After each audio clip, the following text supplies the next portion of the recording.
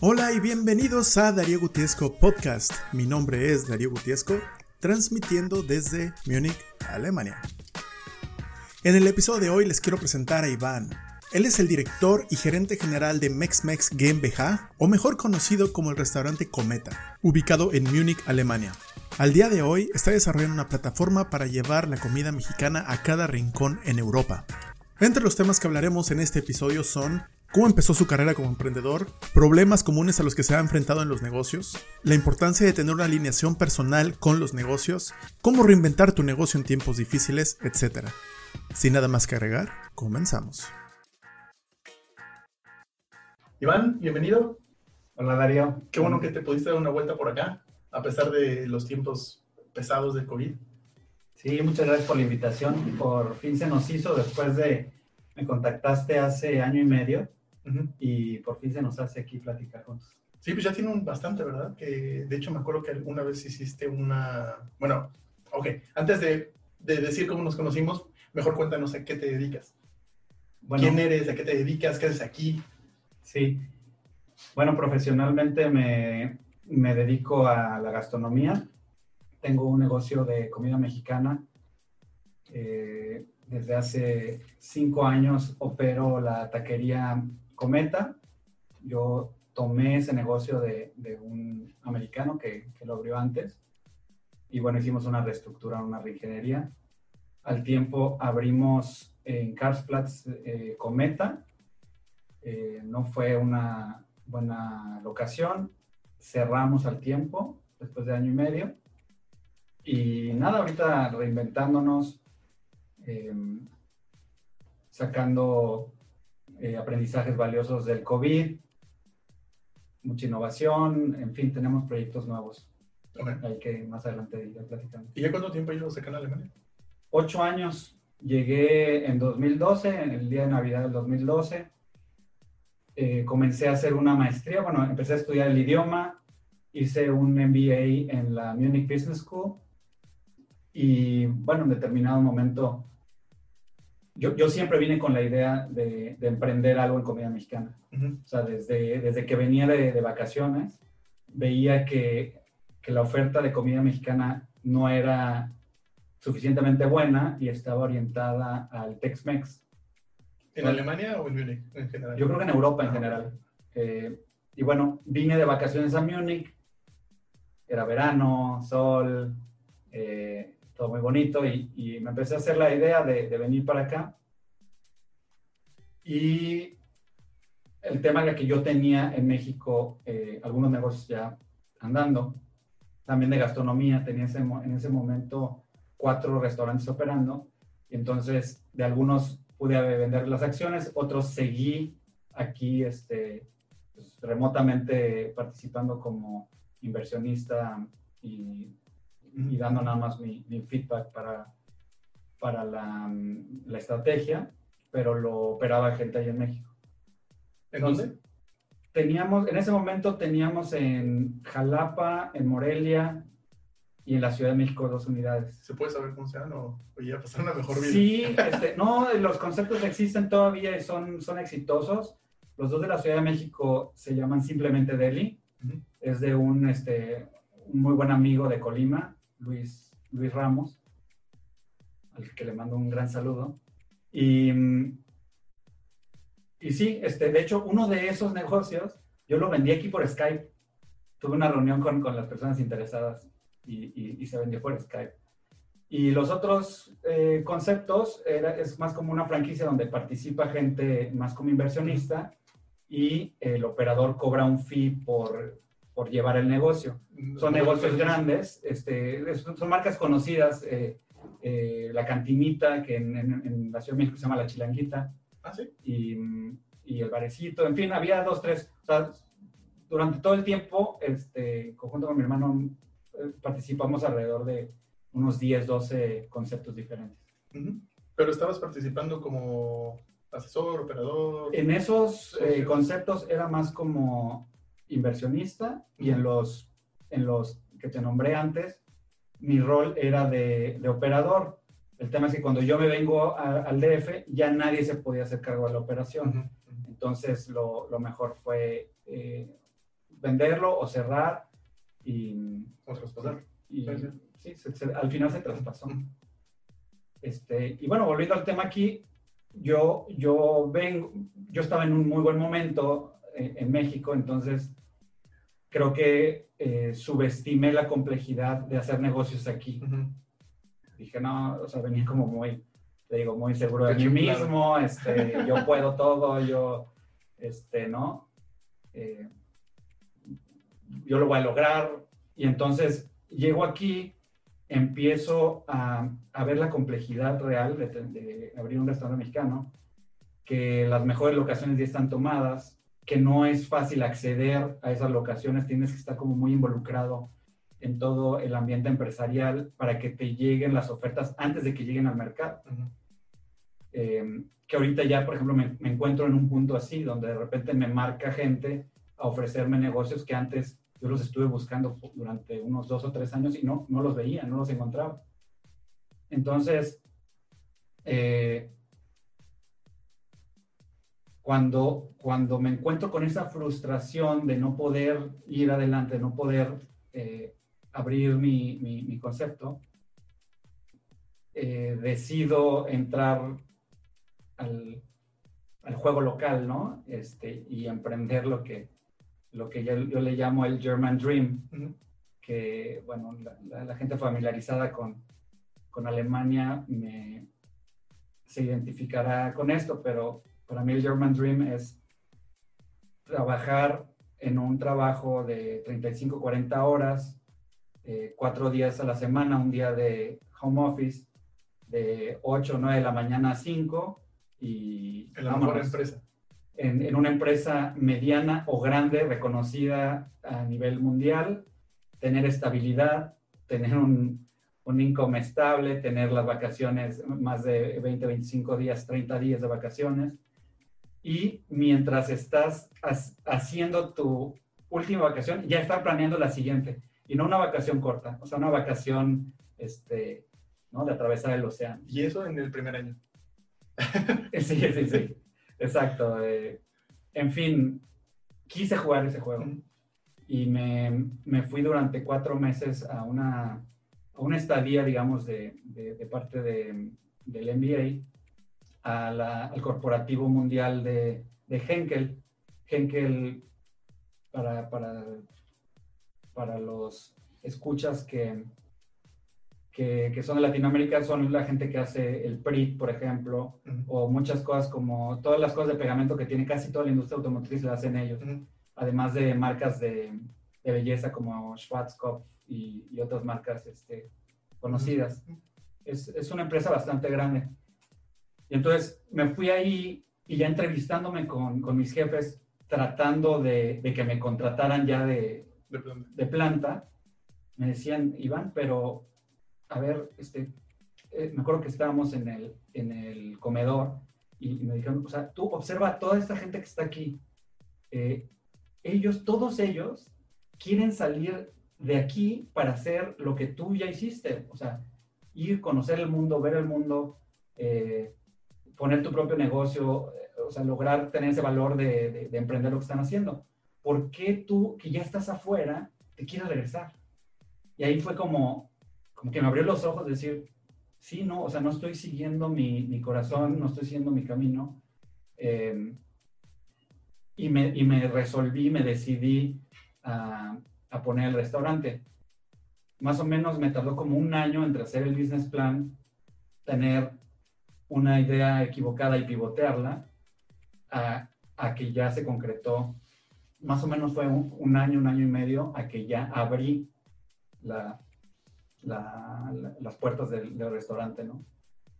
Digo que era una idea equivocada porque mi idea principal era poner un negocio más bien un restaurante de full service, como súper bien puesto, como muy inspirado en las cosas que están sucediendo en Madrid con el Punto MX o en el Atla o en el Cosme o cosas así como de alta cocina mexicana. No encontré la locación para ello y buscando o investigando sobre si las recetas y lo que quería ofrecer era adecuado, me topé con un cocinero de aquí que trabajaba para el restaurante Milagros. Mexicano, y él fue el que me dijo, oye, mi socio Scott, mi jefe Scott, está buscando socios. ¿Por qué no platicas con él? Y bueno, Scott, al que también le mando un saludo, él era una persona muy apasionada por la comida mexicana. Tuvo el restaurante Milagros, que fue muy famoso, porque trajo Talavera de Puebla, trajo 3, 4 cocineros de Yucatán, en fin, lo hizo muy, muy cuidado y así, pero lamentablemente la infraestructura del local no daba para que fuera un negocio bueno. Entonces él estuvo invirtiendo mucho dinero en un restaurante que se llenaba sobre todo de viernes a domingo o de viernes a sábado, pero los demás días de la semana estaba muy solo, con pocas mesas, y entonces no era negocio. Entonces, en cierto momento él pivotea la idea para establecer taquerías, y en ese como afán o mentalidad americana de crecer rápido, él, cuando funciona la sucursal de Isator, que es la que yo ahorita tengo, él decide abrir 3 otras sucursales más o menos simultáneamente y con un plan de expansión de 25 tiendas en 2, 3 años muy agresivo. La realidad es de que las unidades no funcionaban, no estaban en buenas locaciones, y entonces empezó a drenar el dinero hasta que pero ¿tú le crees que no funcionó más al tema de ubicación de los restaurantes, o al tipo de comida, o al tipo de cliente, o la misma? Porque digo, también ahorita a ver si nos cuentas un poquito cómo ves al consumidor local, ¿no? Porque digo, aquí los mexicanos que viven aquí en Múnich o que vienen a Múnich, no sé, por ejemplo, otra vez me topé en Condesa, ahí en Hauptbahnhof, en la estación central de trenes, me encontré a un argentino comiendo afuera de ahí, y ves como fue un punto de reunión que coincidimos, pero, o sea, ese es el tipo de gente que normalmente va por interés propio de la comida mexicana, o porque te buscaron, o sea, ¿cómo ves ese el mercado local y cómo se dio en el performance, el desempeño de esas? Sí, yo creo que sin lugar a dudas fue un tema de locación relacionado al costo de la renta. O sea, estaba muy desbalanceado el beneficio real del monto de renta que estaba pagando. Fue en esa época de locura de precios de gastronomía, de precios inmobiliarios en general, pero en la gastronomía muy focalizado. Y sí, tenía contratos muy altos. El concepto obviamente sí podía funcionar a como estaba planeado, pero no para lo que yo quería comunicar, lo que yo quiero comunicar sobre la comida mexicana. ¿Y en ese entonces todavía siguen siendo socios? Nunca fuimos socios, sino que primero entramos en una especie de relación de franquiciatario, en el que yo le compré esa unidad de Isator y él prácticamente iba a buscar otros para que se hicieran cargo de las otras ubicaciones, ¿o? Sí, no, o sea, en realidad, ahorita que lo veo ya a la distancia, pues era esos pasos para irse saliendo del negocio. Porque al final él sale de Isator y al final pues se queda sin nada que ofrecer. Y entonces yo retomé o tomé ya todo el sistema de franquicia. Y ahí ya ahí tú eras el que estaba a cargo de las otras ubicaciones, ¿o él estuvo en esa transición? En esa transición cerró las otras 3. Okay. Entonces de repente se queda sin nada. Y ahí es donde cuando él ya empieza a rehacer su vida, replantear su vida, y lo que tengo entendido es que está haciendo negocios en la Ciudad de México. ¿Él vive en México ahora? No, está en Estados Unidos, pero va a la Ciudad de México. Sin duda, o sea, yo tengo mucho respeto por todas las personas que estuvieron antes que nosotros. Rafa de Tacos y Tequilas, Jesús Nevares, Vivian, que abrió también los burritos, la gente del patio, Verena y su pareja.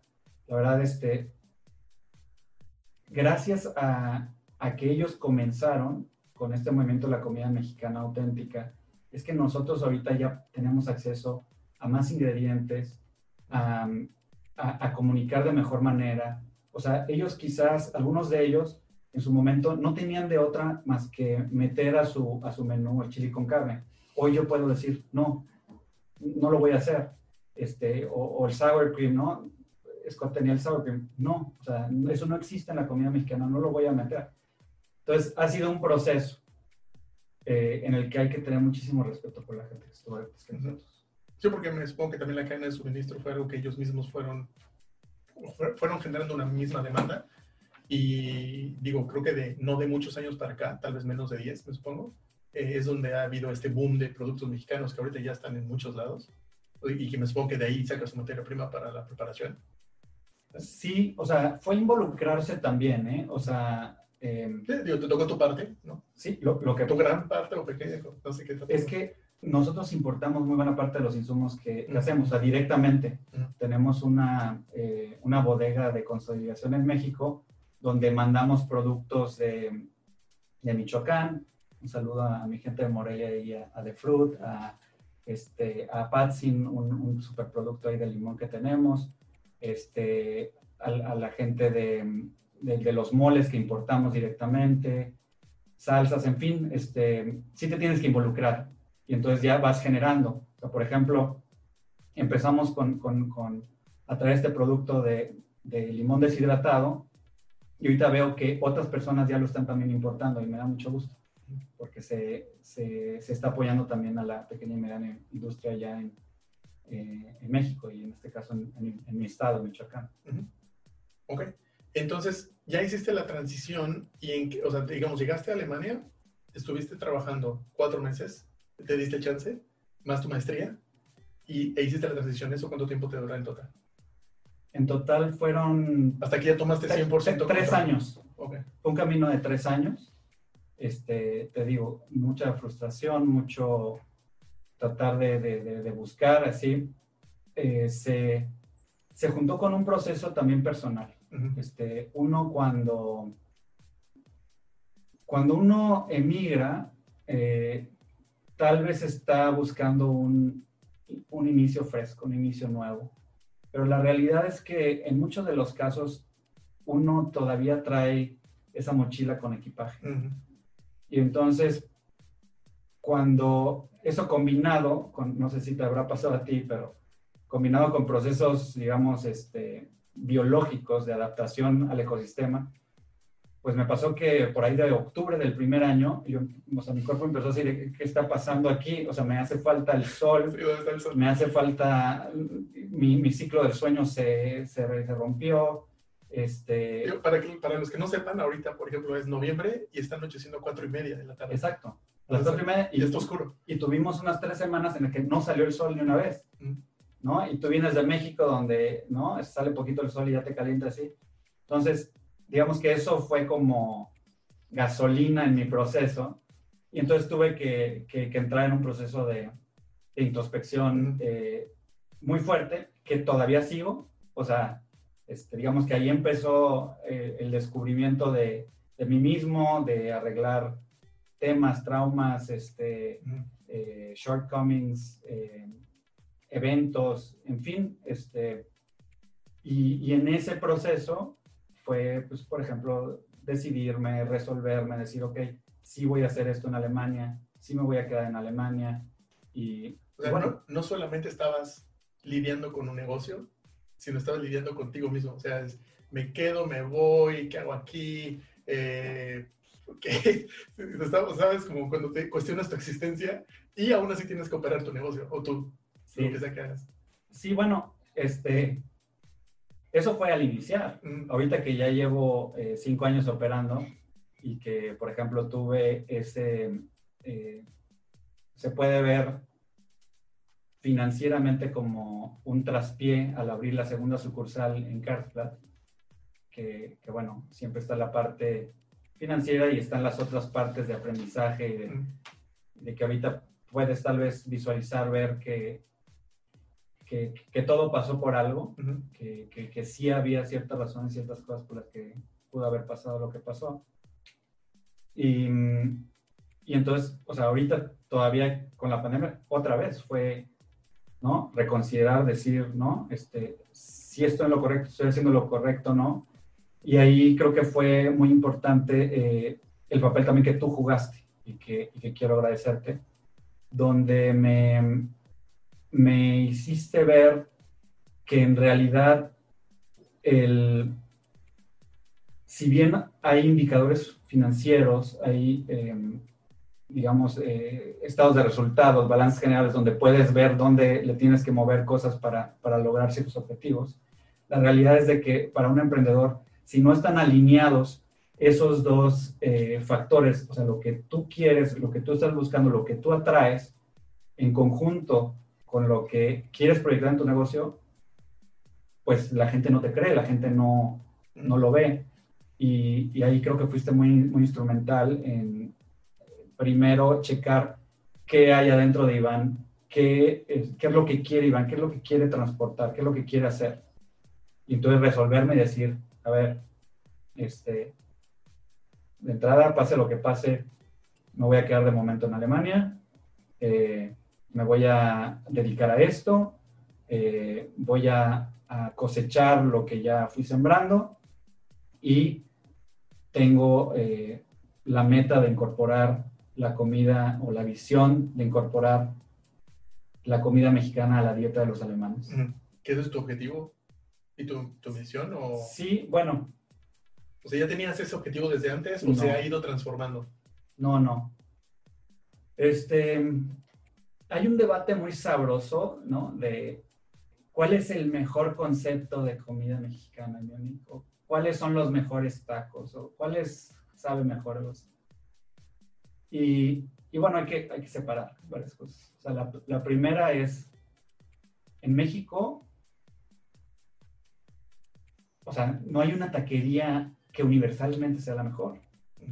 O sea, yo cuando menos voy a los de pastor a un lado, voy a los de carnitas a otro lado y voy a los de barbacoa, ¿no? O sea, no puede ser el preferido de todos en todo. Y luego hay gente que dirá, o sea, hay estratos también, ¿no? De taquerías. La gente que va a unos tacos Orinoco, unos tacos El Faraón, un taco, pues pagan un taco muy caro. La calidad puede ser muy buena, pero pues, alguien que va a los de tripita de Don Lupe te dice, no, ¿qué es eso? No. Entonces... los de muerte lenta. Sí, exacto, los que tienen, ¿cómo dice? Los de 5 por 25, ¿no? Sí. Entonces, eso por un lado. Por el otro, está la gente que dice, no, tal concepto no me gusta, no es bueno, yo tal. Y luego yo a veces preguntando, bueno, sobre todo cuando hay un feedback negativo, ¿no? Por ejemplo. O sea, que alguien me diga, no, es que no me gustaron, bueno, ¿hace cuánto que no fuiste? No, hace 2 años o 3 años o hace 5 años o ni siquiera saben que ya ni es de Scott, por ejemplo. Y en esa gente no puedes depositar la confianza.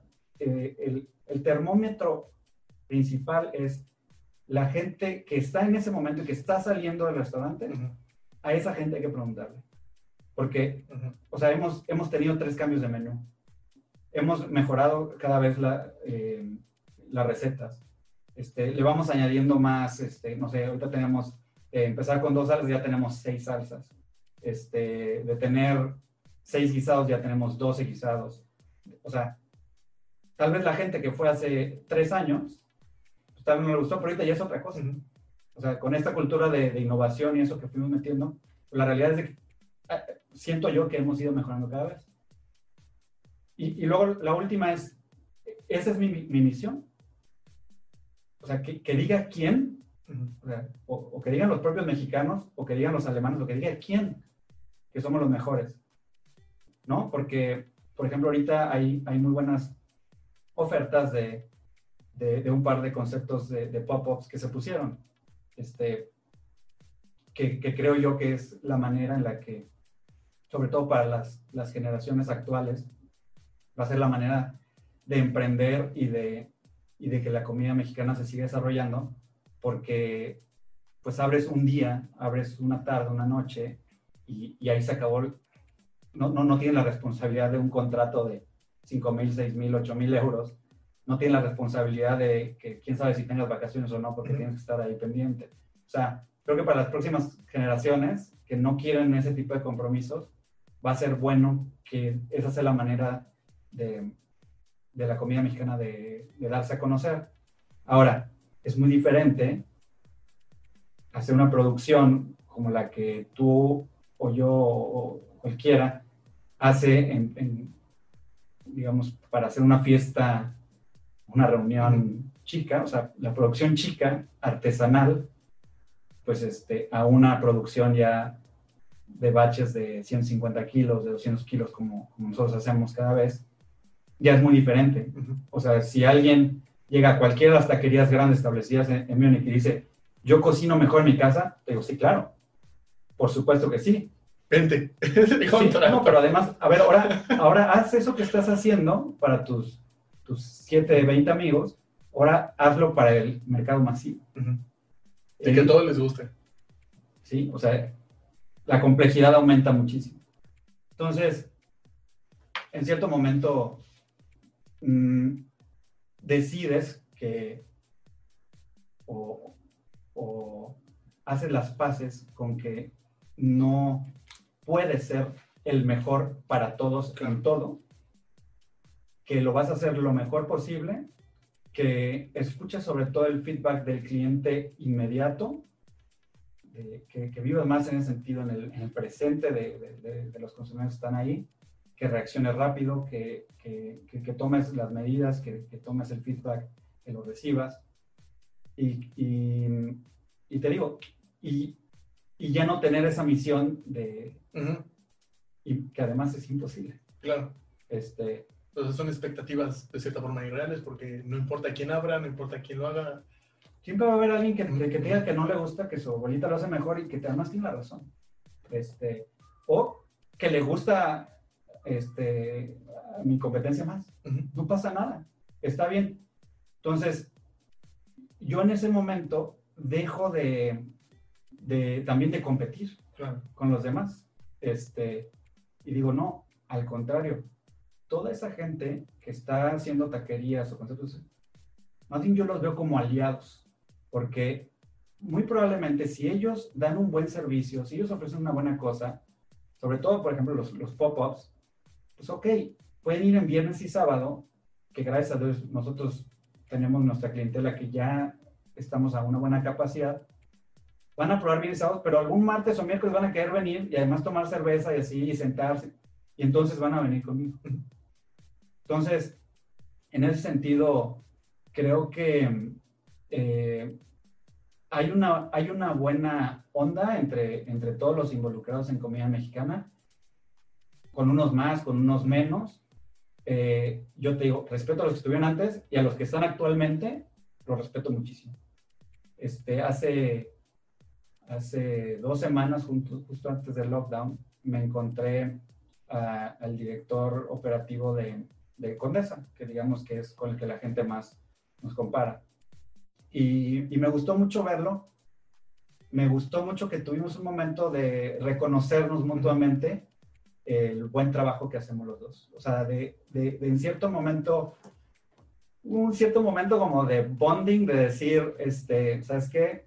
Me quito el sombrero por cómo ustedes, por el trabajo que le han puesto, por la gran plataforma que tienen y sobre todo por la consistencia que han tenido. Y en cierto momento él también tuvo un gesto muy, muy bonito conmigo, de reconocer cómo nosotros hemos aportado innovación y más oferta y siempre estar buscando y batallando y entonces fue como un momento muy, muy, muy padre con él. Y nada, desearles lo mejor, que sigan floreciendo, que siga habiendo más conceptos, porque te digo, ahorita mi objetivo o mi visión es acercar lo más que se pueda la comida mexicana a la dieta de los alemanes. No es competir, no es ver quién hace esto mejor, no. O sea, creo que mientras entre todos abramos más mercado, va a haber más mercado para todos, sí, no nada más para... Sí. Directo o indirectamente. Que es justamente lo que decía hace rato, de la misma cadena de suministro, les ha ayudado unos a otros. Exacto. Ese sería una cosa padrísima. O sea, ya ha habido cierto acercamiento con algunas personas, por ejemplo, con Lourdes del Mercado de México, que es también la... ¿Es en dónde está? ¿Mercado de México? Mercado de México está en Heidhausen. Y ellos solamente venden productos. Venden retail, sí. Venden retail y ella no se involucraba en proceso de importación. Entonces, hemos tenido algunos acercamientos para ver si pudiera haber alguna posibilidad ahí de juntar los volúmenes para hacer cosas interesantes. Pero la misma oferta estaría para cualquiera de mis colegas, o sea, que hagamos equipo. Oye, bueno, y ya nos dijiste que en esencia la misión es que los alemanes adquieran la cultura mexicana, la cultura mexicana mediante la comida en esencia. Sí, okay. Te escucha fácil, ¿verdad? De hecho, esa es otra de las preguntas que te voy a hacer en un momento. Antes de esa pregunta, ¿cómo quieres? De hecho, es que estaba pensando, bueno, son dos preguntas en una, ¿ok? ¿Cómo quieres que la gente perciba a la taquería o a Cometa?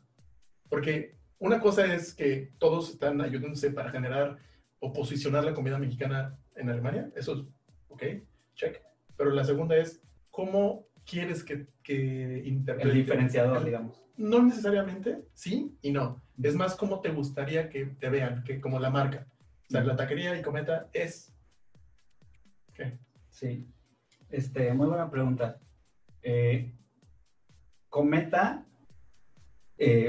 viene de...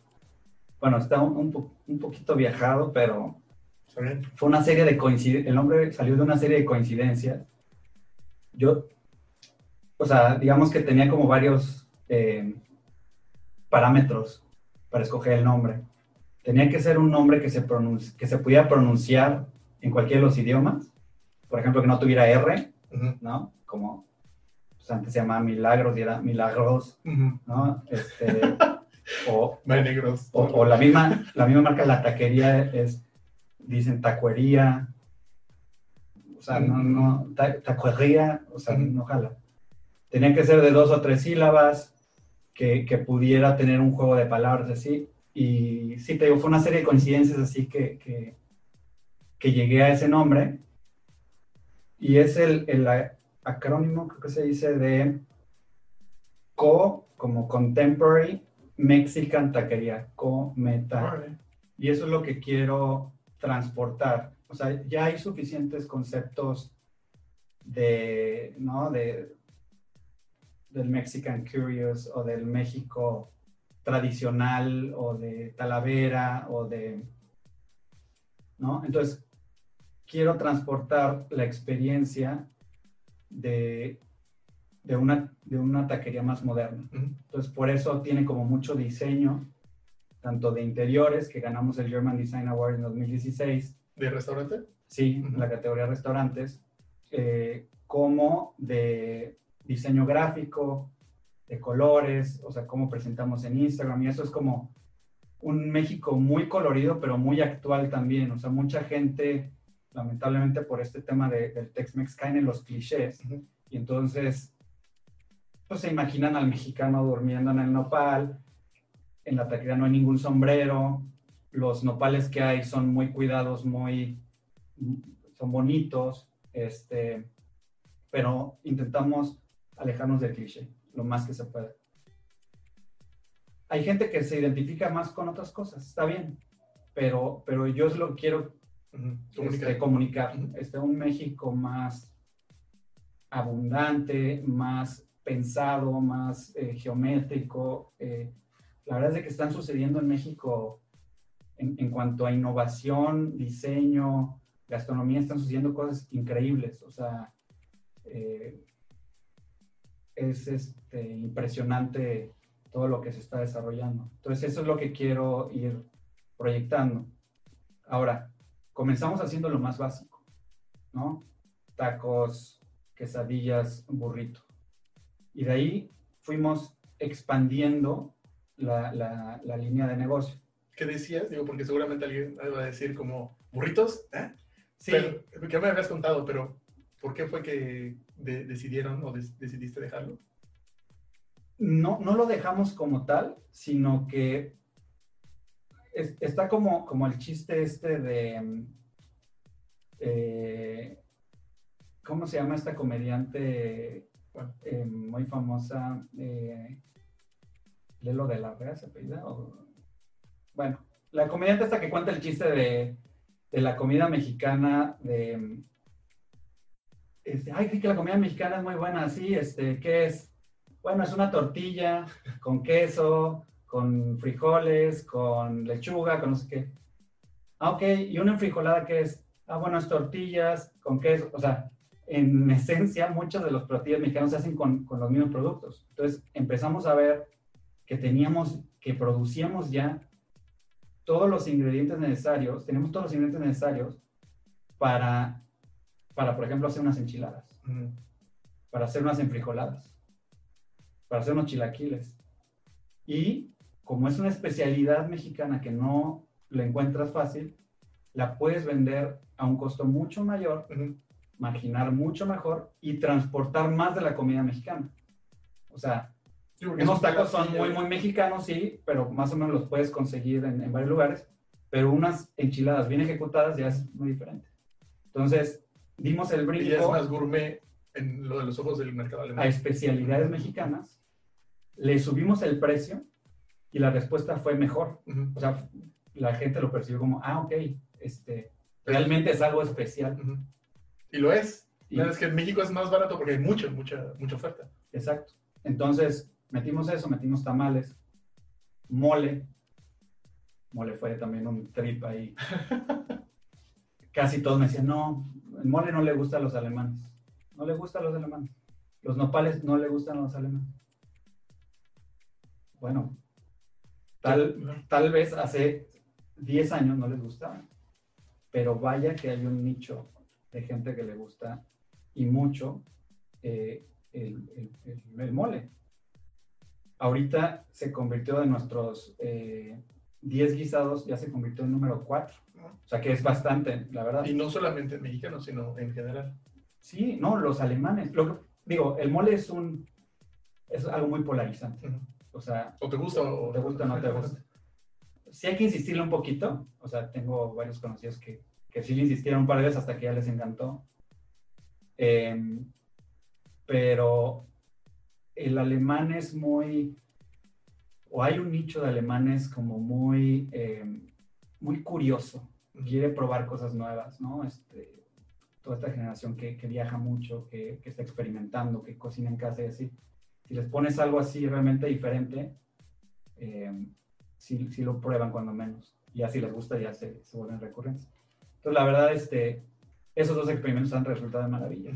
O sea, lo metimos como nada más por autenticidad, a ver qué onda, y ¡pum! Resultó que funciona súper bien. De hecho, justamente ya entraste en lo que te iba a preguntar, que es, ¿cómo definirías tú la percepción de los alemanes o del mercado alemán? No de los mexicanos, porque, digamos, los mexicanos estamos aquí en Múnich, en Alemania, y estamos buscando de dónde hay comida, ¿no? Aunque, como decías, no vas a ver igual que en México, creo que es por obvias razones, porque no tiene los mismos ingredientes, viene empaquetado por cualquier otra razón, o no están los ingredientes y tienes que variarle. Pero el mercado mexicano que prueba comida mexicana que es uno, pero la pregunta es, ¿cómo ves tú al mercado alemán o la gente que vive acá y cómo percibe no solamente en este caso a tu negocio, sino a la comida mexicana? Sí. Mira, yo creo que el mexicano es un gran validador de nuestro negocio.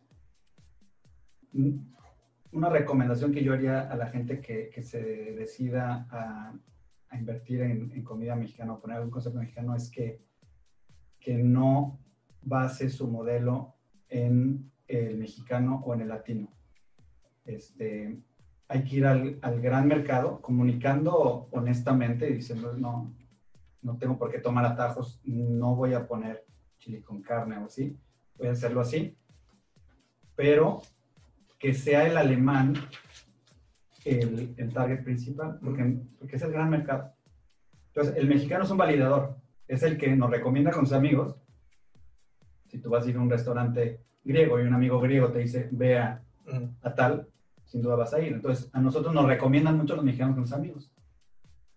Entonces, dentro del segmento del consumidor alemán, creo que hay 3 principales. El freak de México, que le encanta México, que a veces es mucho más comprometido con la marca y con lo que hacemos, y tenemos así fans from hell de la comida mexicana, porque ya vivieron en San Luis Potosí con BMW, porque ya vivieron en Puebla, y entonces llegan y prueban el mole y dicen, no man, esto era como en Puebla, y vienen y recomiendan y hacen reservaciones y así. Luego está el otro, que es un consumidor que le gusta experimentar, que consume comidas exóticas, o sea, la mexicana es una comida exótica aquí, que quiere cocinar en casa, que quiere probar nuevas cosas. Y luego está el otro que no sabe nada o que sabe nada más del Tex-Mex. Y entonces, por ejemplo, hemos tenido reviews donde dicen, no, esto no es mexicano, no tiene chile con carne. Y vienen con esa expectativa del Tex-Mex que no les puedes dar, y entonces dicen, no, es que esto está adaptado. No, es que es al revés, ¿no? Yo siempre le llamé a eso la paradoja de posicionamiento que es de la comida mexicana. O sea, tú llegas a posicionar la comida mexicana donde ya está posicionada, mal posicionada. Entonces tú le dices al consumidor, yo soy la verdadera comida mexicana. Dice, no, es que ya hay. Es una paradoja, y ahí es donde creo que, te digo, que apenas juntándonos todos, no nada más los actores de la comida mexicana, sino el público en general, la comunidad, son los que tenemos que, de alguna manera, enarbolar, reposicionar la comida mexicana. Vamos a lanzar una campaña para el nuevo proyecto que te voy a platicar a continuación, en el que vamos a hacer un grito de ayuda a la comunidad mexicana o a los fans de México, bajo esto del himno que dice, un soldado en cada hijo te dio. O sea, la comida mexicana nos necesita a todos sus soldados para ayudar a posicionar correctamente la comida mexicana. O sea, necesitamos que los mismos mexicanos sean embajadores de su propia comida, que se reúnan con sus amigos, que les cocinen, que les enseñen, que los regalos que hagan ojalá pudieran ser productos mexicanos o experiencias mexicanas. Eso sería un sueño, que la gente se involucrara con nosotros o en general con la comida mexicana un poco más. Creo que hay varios grupos de Facebook y gente como aficionados muy metidos en eso. Y sí, al final creo que es una labor de todos, reposicionar, ganar esa paradoja de posicionamiento que nos dejaron los gringos con Tex-Mex. Ok. Y bueno, nada más, digo, ahorita nos vas a contar de ese proyecto, como porque tú también estás haciendo tu parte, que eso es lo más importante. Que no solamente es el sueño e idealizarlo, sino que es como, no, yo también soy un jugador, estoy en activo y me hago responsable de eso, porque, digo, ahorita nos vas a contar más de eso y no quiero quitarle atención a eso. Pero lo que hasta ahorita creo que ya cubrimos la parte de cómo llegaste acá y cómo fue la intención de llegar, ¿no? La otra es hacer la transición de la parte profesional a la parte, digamos, a reencontrarte con la parte emprendedora. La otra es el problema o los obstáculos de hacerlo, pero aquí, y tener que aclimatizarte a la cultura, a la misma gente, a los mismos gustos o a las mismas condiciones. Porque, como dices, no es lo mismo encontrar un restaurante y no es lo mismo encontrar una ubicación y no es lo mismo encontrar palancas o networking allá que acá. Y sobre todo porque es diferente. Entonces, ya cubrimos todas esas partes y sobre todo también en la dirección que lo quieres, que más bien a ti te interesa y lo que al final estás representando como buen representante de no solamente de la comida mexicana, sino de la cultura mexicana.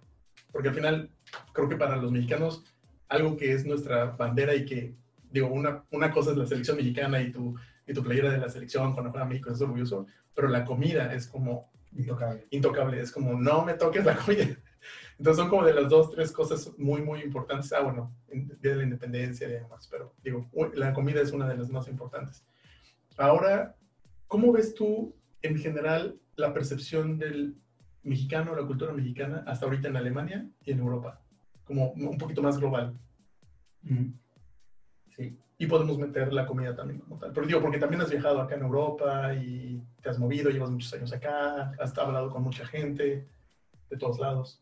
Sí, yo creo que la cultura mexicana y alemana es mucho más cercana de lo que parece. O sea, en ciertos sentidos como ideológicos, todo obviamente somos muy, muy diferentes, profundamente diferentes. Pero sí, la relación México-Alemania se da sobre todo desde un punto de vista, o sea, desde el punto de vista alemán, desde la curiosidad, cuando Alexander von Humboldt se dio una vuelta por México, escribió sus libros y relataba él pues, todo lo que vio, todo lo que experimentó, todo lo que midió en varios aspectos. Entonces, desde ahí empezó como una curiosidad muy grande por México. Y luego al tiempo, siglos después, empezó a haber mucha industria alemana y yo creo que el culmen de esa interacción es el bocho. Es el Volkswagen Sedán, tiene varios nombres en diferentes lugares, pero en México es el bocho, ¿no? Que es tan mexicano como alemán. Uh-huh. Y creo que enseña muy bien esta gran amistad que existe. Y bueno, pues uno puede ver también en la gran cantidad de parejas biculturales en ambos lados, ¿no? La mexicana con el alemán y el mexicano con la alemana, pues la gran cantidad de gente que hay, ¿no? Entonces, yo creo que la percepción pues, es de fiesta, es de sol, es de tequila, tal vez no el mejor tequila, es de comida, tal vez no, en su momento no la mejor comida. En fin, creo que es positivo. Logra las noticias internacionales, los temas de narco y esos, logran empañar un poquito, pero creo que la percepción en cuanto a la gente, o sea, la percepción más humana es positiva. Y es un buen punto de partida, ¿no? No sé qué tantas cosas unan con otros países de Latinoamérica, Alemania, pero yo creo que México y Alemania comparten muchas cosas. Ese es el primer tema. El segundo que me dijiste, bueno, con el que empezó tu pregunta es, en cierto momento, yo en lo personal, estar en posiciones de liderazgo tiene mucha responsabilidad y te pone en un lugar, en una situación donde tienes que ser muy congruente, justo,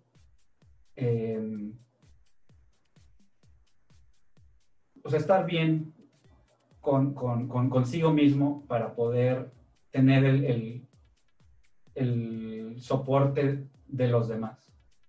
Y en este caso, me siento en esa situación de no nada más intentar participar de este momento o de este movimiento de incorporar la comida mexicana, sino ser uno de los abanderados principales. O sea, me gustaría tener esa responsabilidad. Me gusta tener esa responsabilidad. Antes como que me escondía, antes como que no quiero estar en esa situación, hay muchas envidias, hay muchas ¿no? cosas, hay gente pues que no está vibrando igual que tú o lo que sea, y me escondí durante muchos años de esa responsabilidad y creo que alguien lo tiene que hacer. Entonces, no digo que yo tengo que ser el superior de casi todo, no. Quiero ayudar a que haya muchas personas que se sumen a esto, que ellos mismos se involucren, que ellos mismos brillen, que su trabajo se vea y entre todos brillar, entre todos ayudarnos, entre todos, ¿no? Un ejemplo muy, muy claro es que ahorita nos invitaron a un programa de alcance nacional, ¿no? Me invitaron a mí personalmente a participar, a salir en la televisión, ¿no? Y la verdad, le pregunté a la señorita, oye, ¿habría manera de involucrar a más personas? ¿Puedo invitar a más personas? Como que lo dudó, no la saqué desde ya su estructura alemana y así. Sí, déjame comentarlo, yo creo que sí. Y entonces, no nada más va a estar el trabajo de Iván Nájera o de la taquería, o de Cometa, o sea, ya va a haber varias personas ahí que estamos. Y yo creo que hay espacio para todos. Uh-huh. Digo, no pretendo elegirme en ningún héroe ni nada, pero sí quiero, cuando menos, empezar ese movimiento que, o sea, no digo que no se haya hecho, hay cosas en Berlín increíbles, en Hamburg increíbles, pero ya a nivel en pueblos, en ciudades chicas, la verdad es que hay muy poco. Uh-huh. Pues creo que se puede hacer algo muy interesante.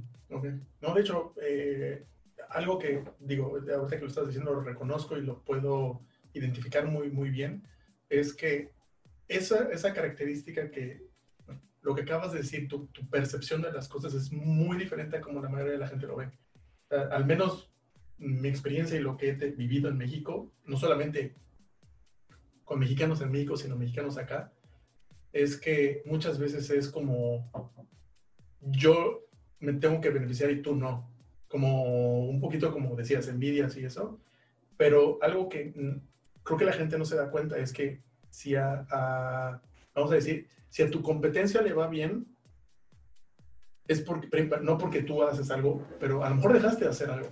Pero que le vaya bien a tu competencia, en primer lugar, permite o demuestra que hay un mercado. Entonces es como, ok, si esa persona o ese negocio tiene, porque yo no tomo lo mío.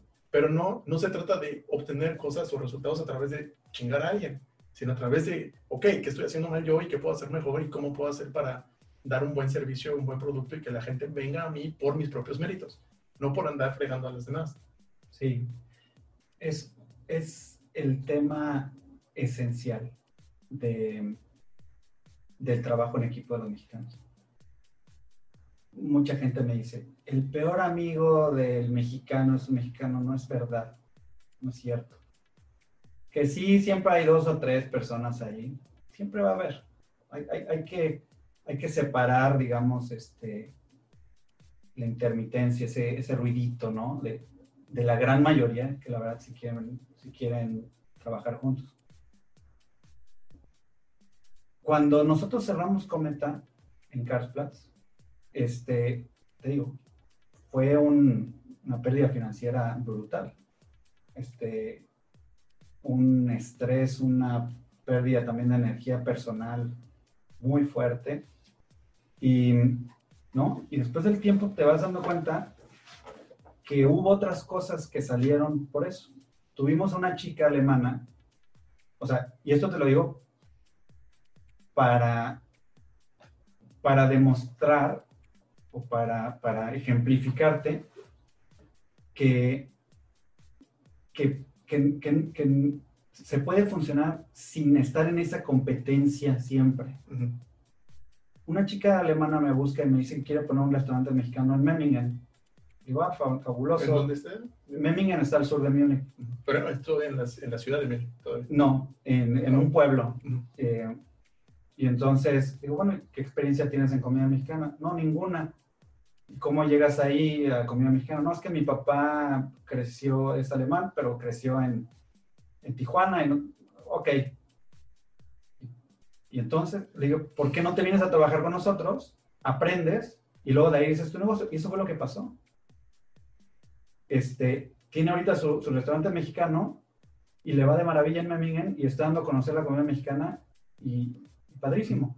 Otra chica, Elia, puso su catering, también colaboró con nosotros muchos años, puso su negocio de catering de comida mexicana vegetariana y cuando había algún catering que nosotros no podíamos hacer, se lo pasábamos a ella, o cuando había uno muy grande se aliaba con nosotros. ¿Me entiendes? O sea, se puede colaborar, se puede,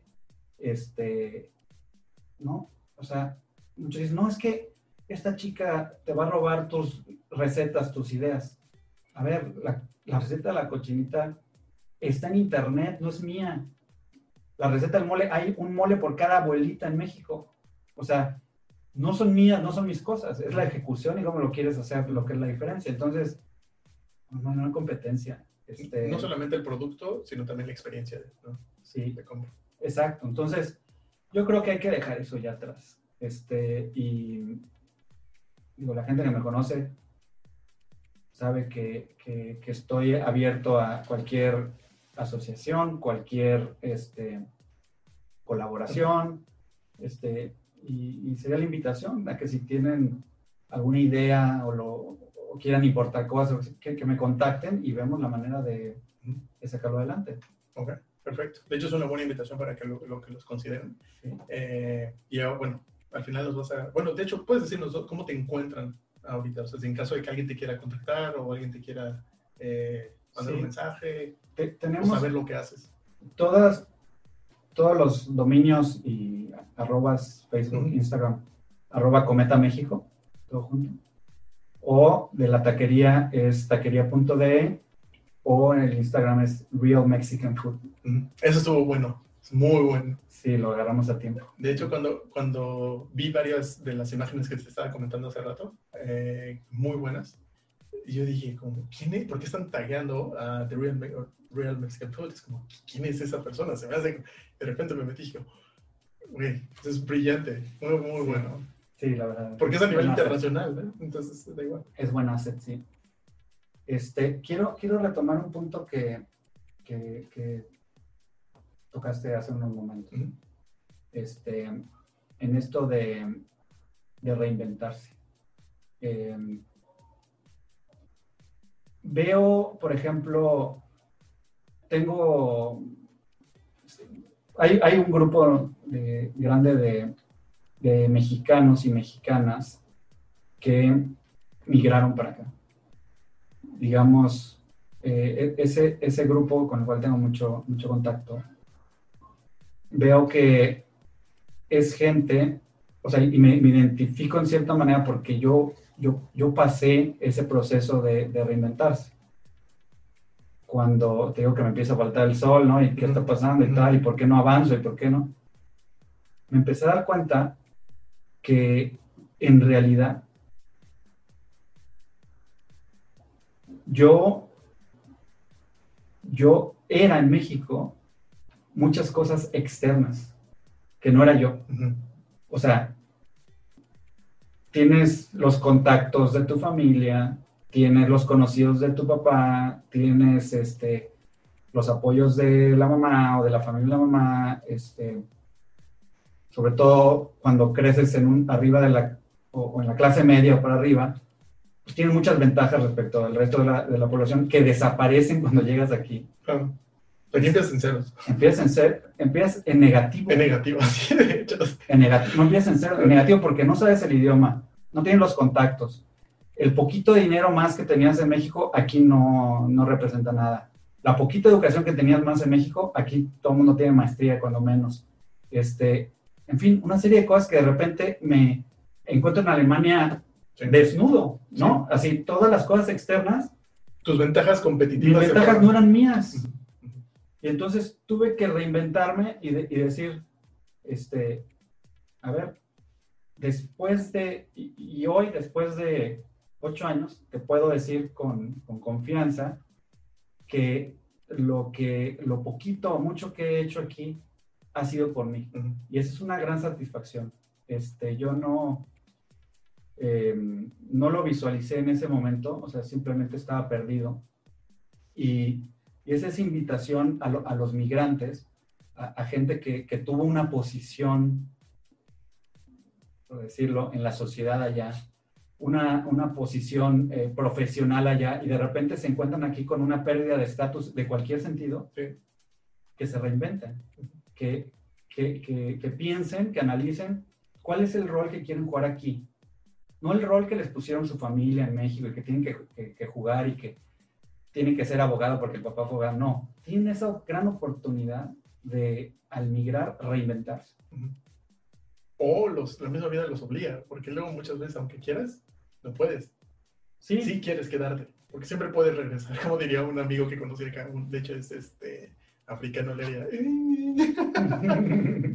Sí, o sea, lo digo muy fácil y ahorita ya después de 8 años, obviamente hubo momentos en los que quise regresar, en los que quise irme, que decía, ¿qué estoy haciendo aquí? Mientras allá tengo todas las comodidades, allá tengo, está el camino pavimentado y aquí voy, ¿no? En la 4x4 camino sinuoso. Pero bueno, yo creo que mucha gente que te escucha se identificará con lo que estoy diciendo. Se romantiza mucho el hecho de emigrar, el hecho de casarse con el europeo o la europea, y para la gente que lo esté pensando, pues piénseselo 2 o 3 veces, dejen el romanticismo, vean realmente a qué están dispuestos o no, y hay que traer como, cuando menos, una buena intención detrás. No esa idea romántica. Obviamente cuando uno está enamorado es mucho más fácil decirlo que hacerlo, ¿no? Pero sí está muy, muy idealizada la migración a Europa y no está fácil. No, pero de hecho, qué bueno que lo dices, porque ya he tenido varias pláticas ya sea aquí en el programa o con amigos, en el chat o con gente que en Facebook, etcétera, en redes sociales. Y muchas veces está la idea de que, si vives en Europa o en Alemania o en España, te va bien y todo está de maravilla y es como todo es miel sobre hojuelas. Y es bastante interesante que a veces las redes sociales demuestran cosas que, la parte buena, ¿no? Las cosas bonitas, cosas brillantes y cosas que todos quieren ver y que todos quieren presumir. Pero, o sea, digo, qué bueno que lo dices porque primero, en México yo también me di cuenta de eso, y de hecho todavía existe en muchas personas que tienen un estatus falso, pero es lo único que les da certeza a las personas, no hablo de todos, pero muchos, que les da certeza de quiénes son. Y eso los hace también tratar a otros, hacerlos menos. Es mi observación y cuando lo dijiste también estoy de acuerdo en eso. Y la otra es que cuando sales, te das la oportunidad de darte cuenta de que no eras la persona que creías que eras. Y la segunda es que no eres la persona que puedes ser todavía. Entonces tienes dos grandes choques. Entonces prácticamente estás, como dices, en negativo porque tienes que descubrirte y reinventarte. Y muchas veces esa transición no la tenemos cuando nos quedamos deja la zona de confort, en nuestra casa, en nuestra cultura. Siempre tenemos que salir a algún lugar, aunque sea en tu misma ciudad, ¿no? Como cambiarte de casa o dejar a tus papás o a lo mejor cambiarte de estado, no lo sé, o incluso de trabajo. Hay situaciones que te pueden llevar a ese punto donde estás tú contra el mundo de cierta forma porque no creo que solamente viajando a otro país, etcétera, lo logres, porque no muchos tienen la oportunidad.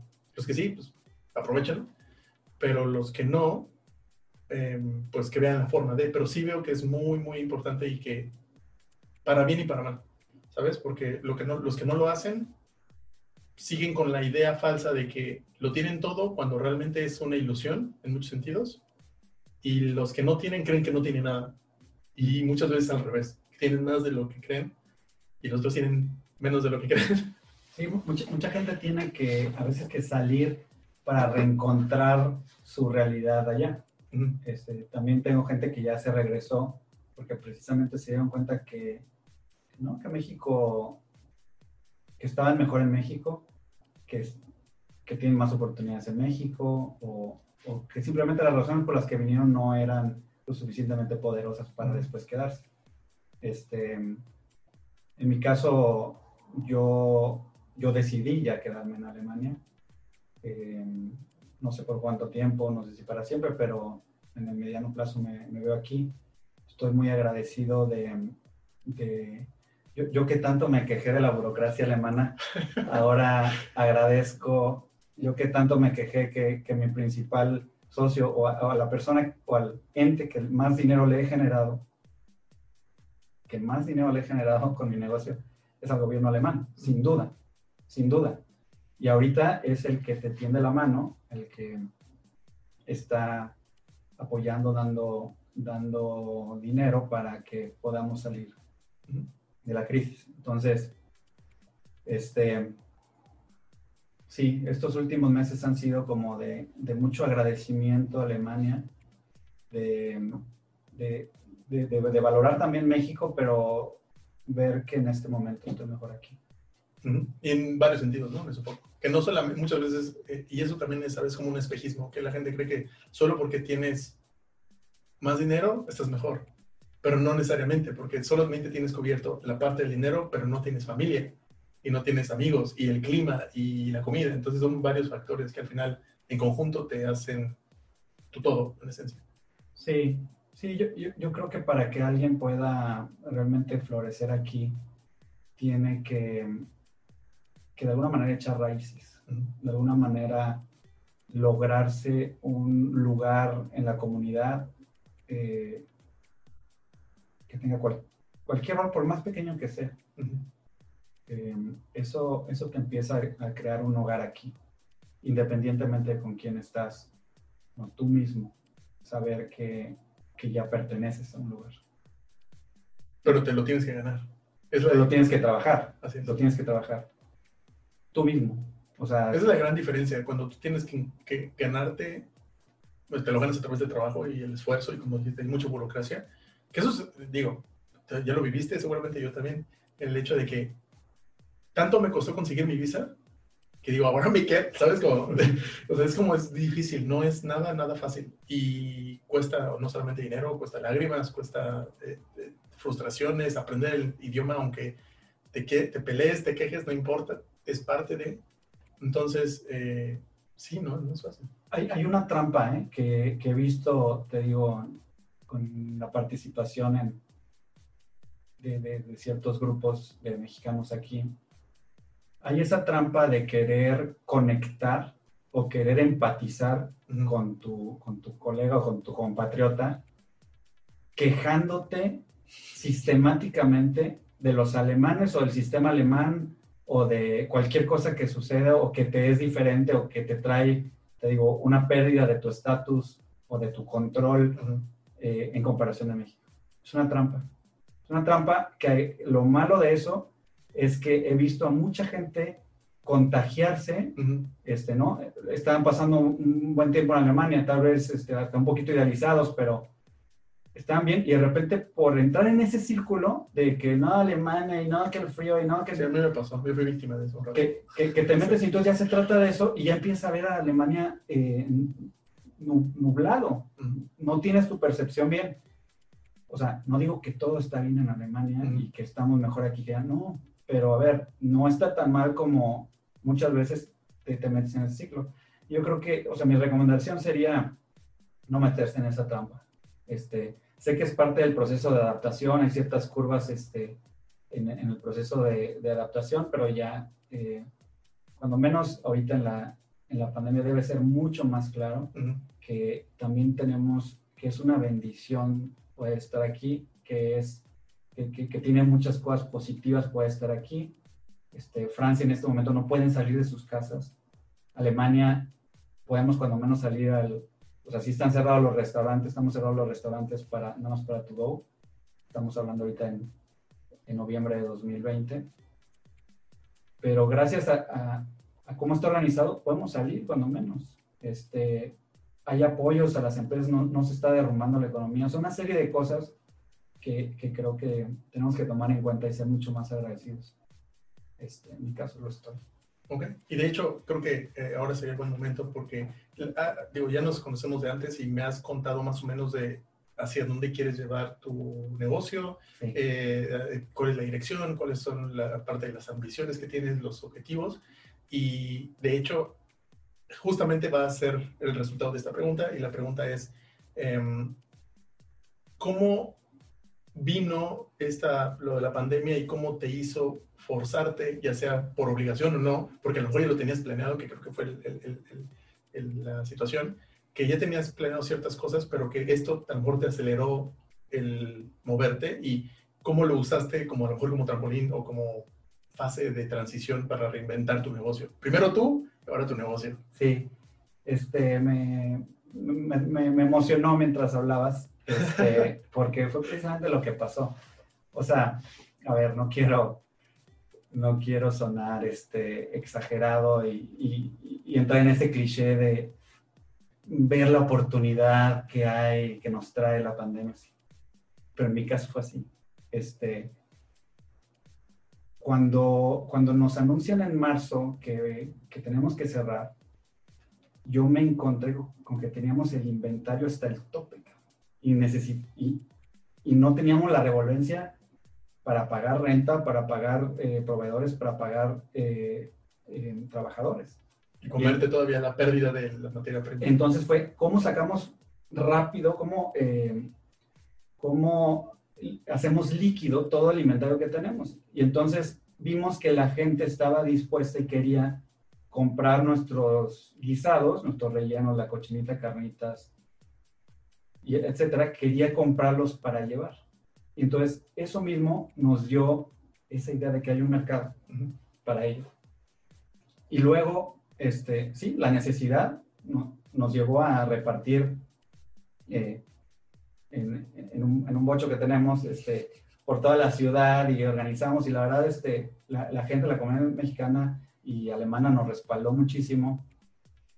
Hubo un programa que se llama Pay Now, Eat Later, donde compraban cupones para después, ya cuando abriésemos, canjearlos.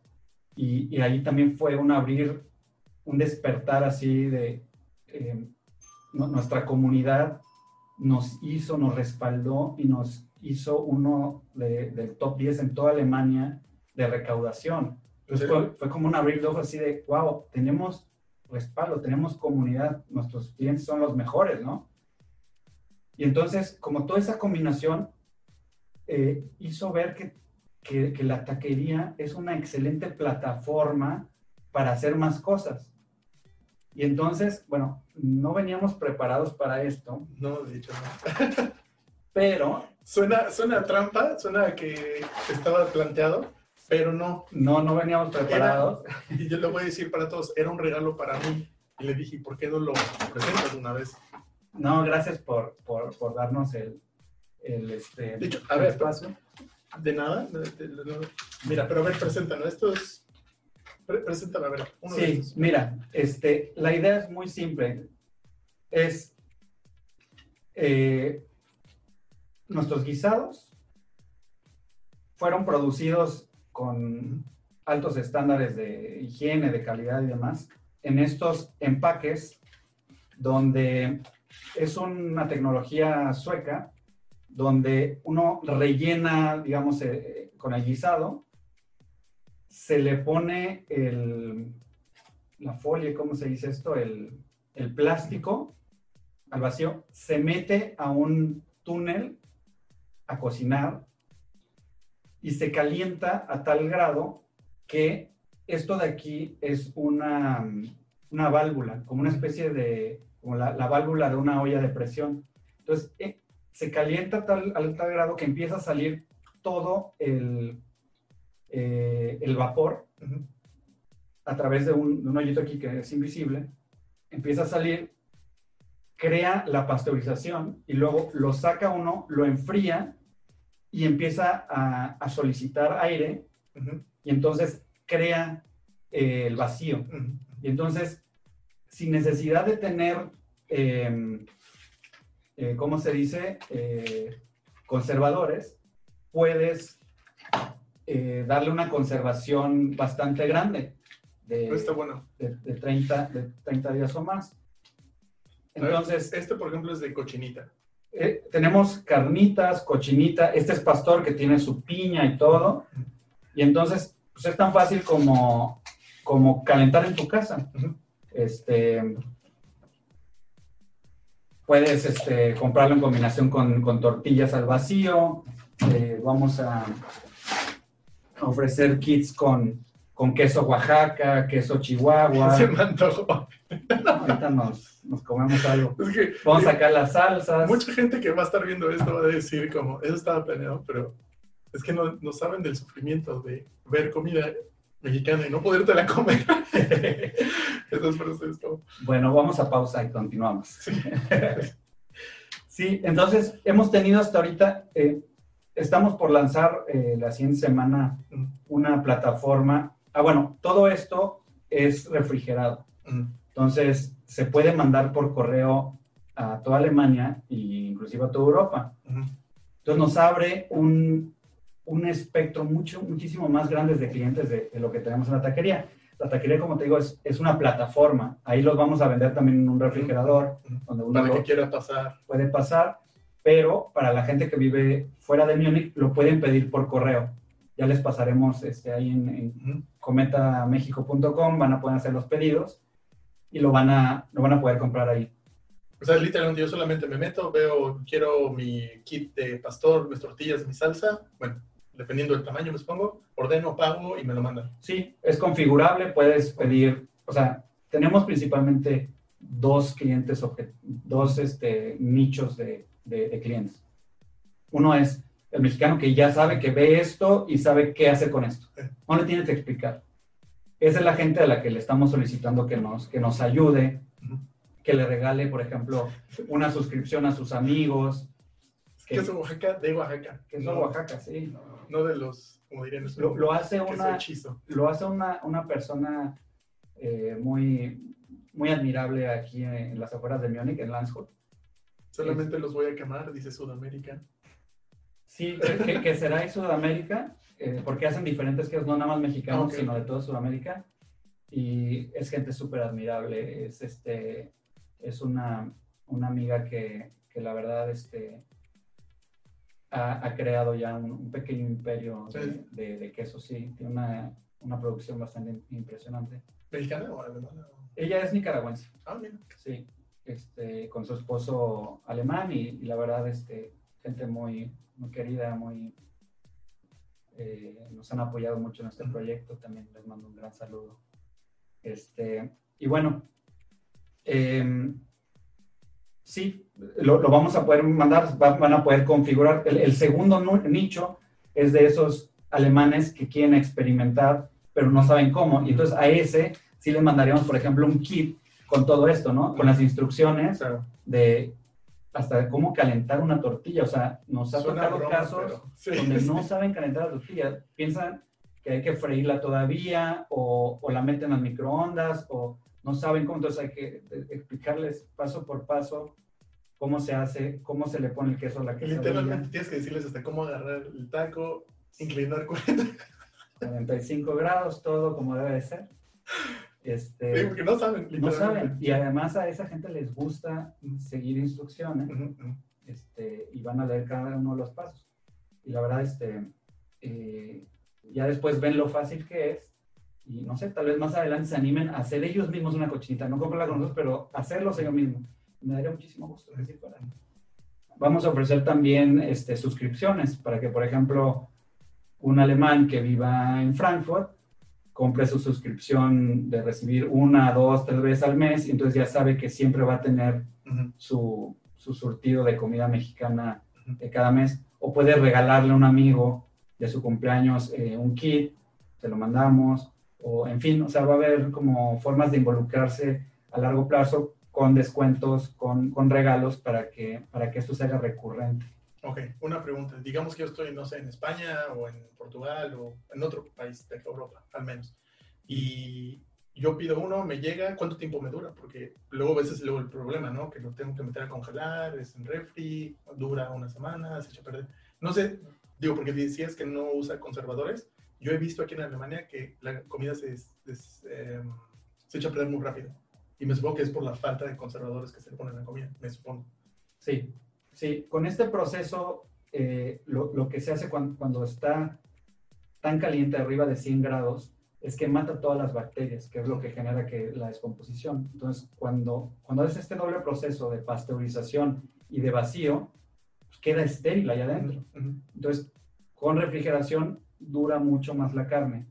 Digamos, del momento de la producción son 30 días.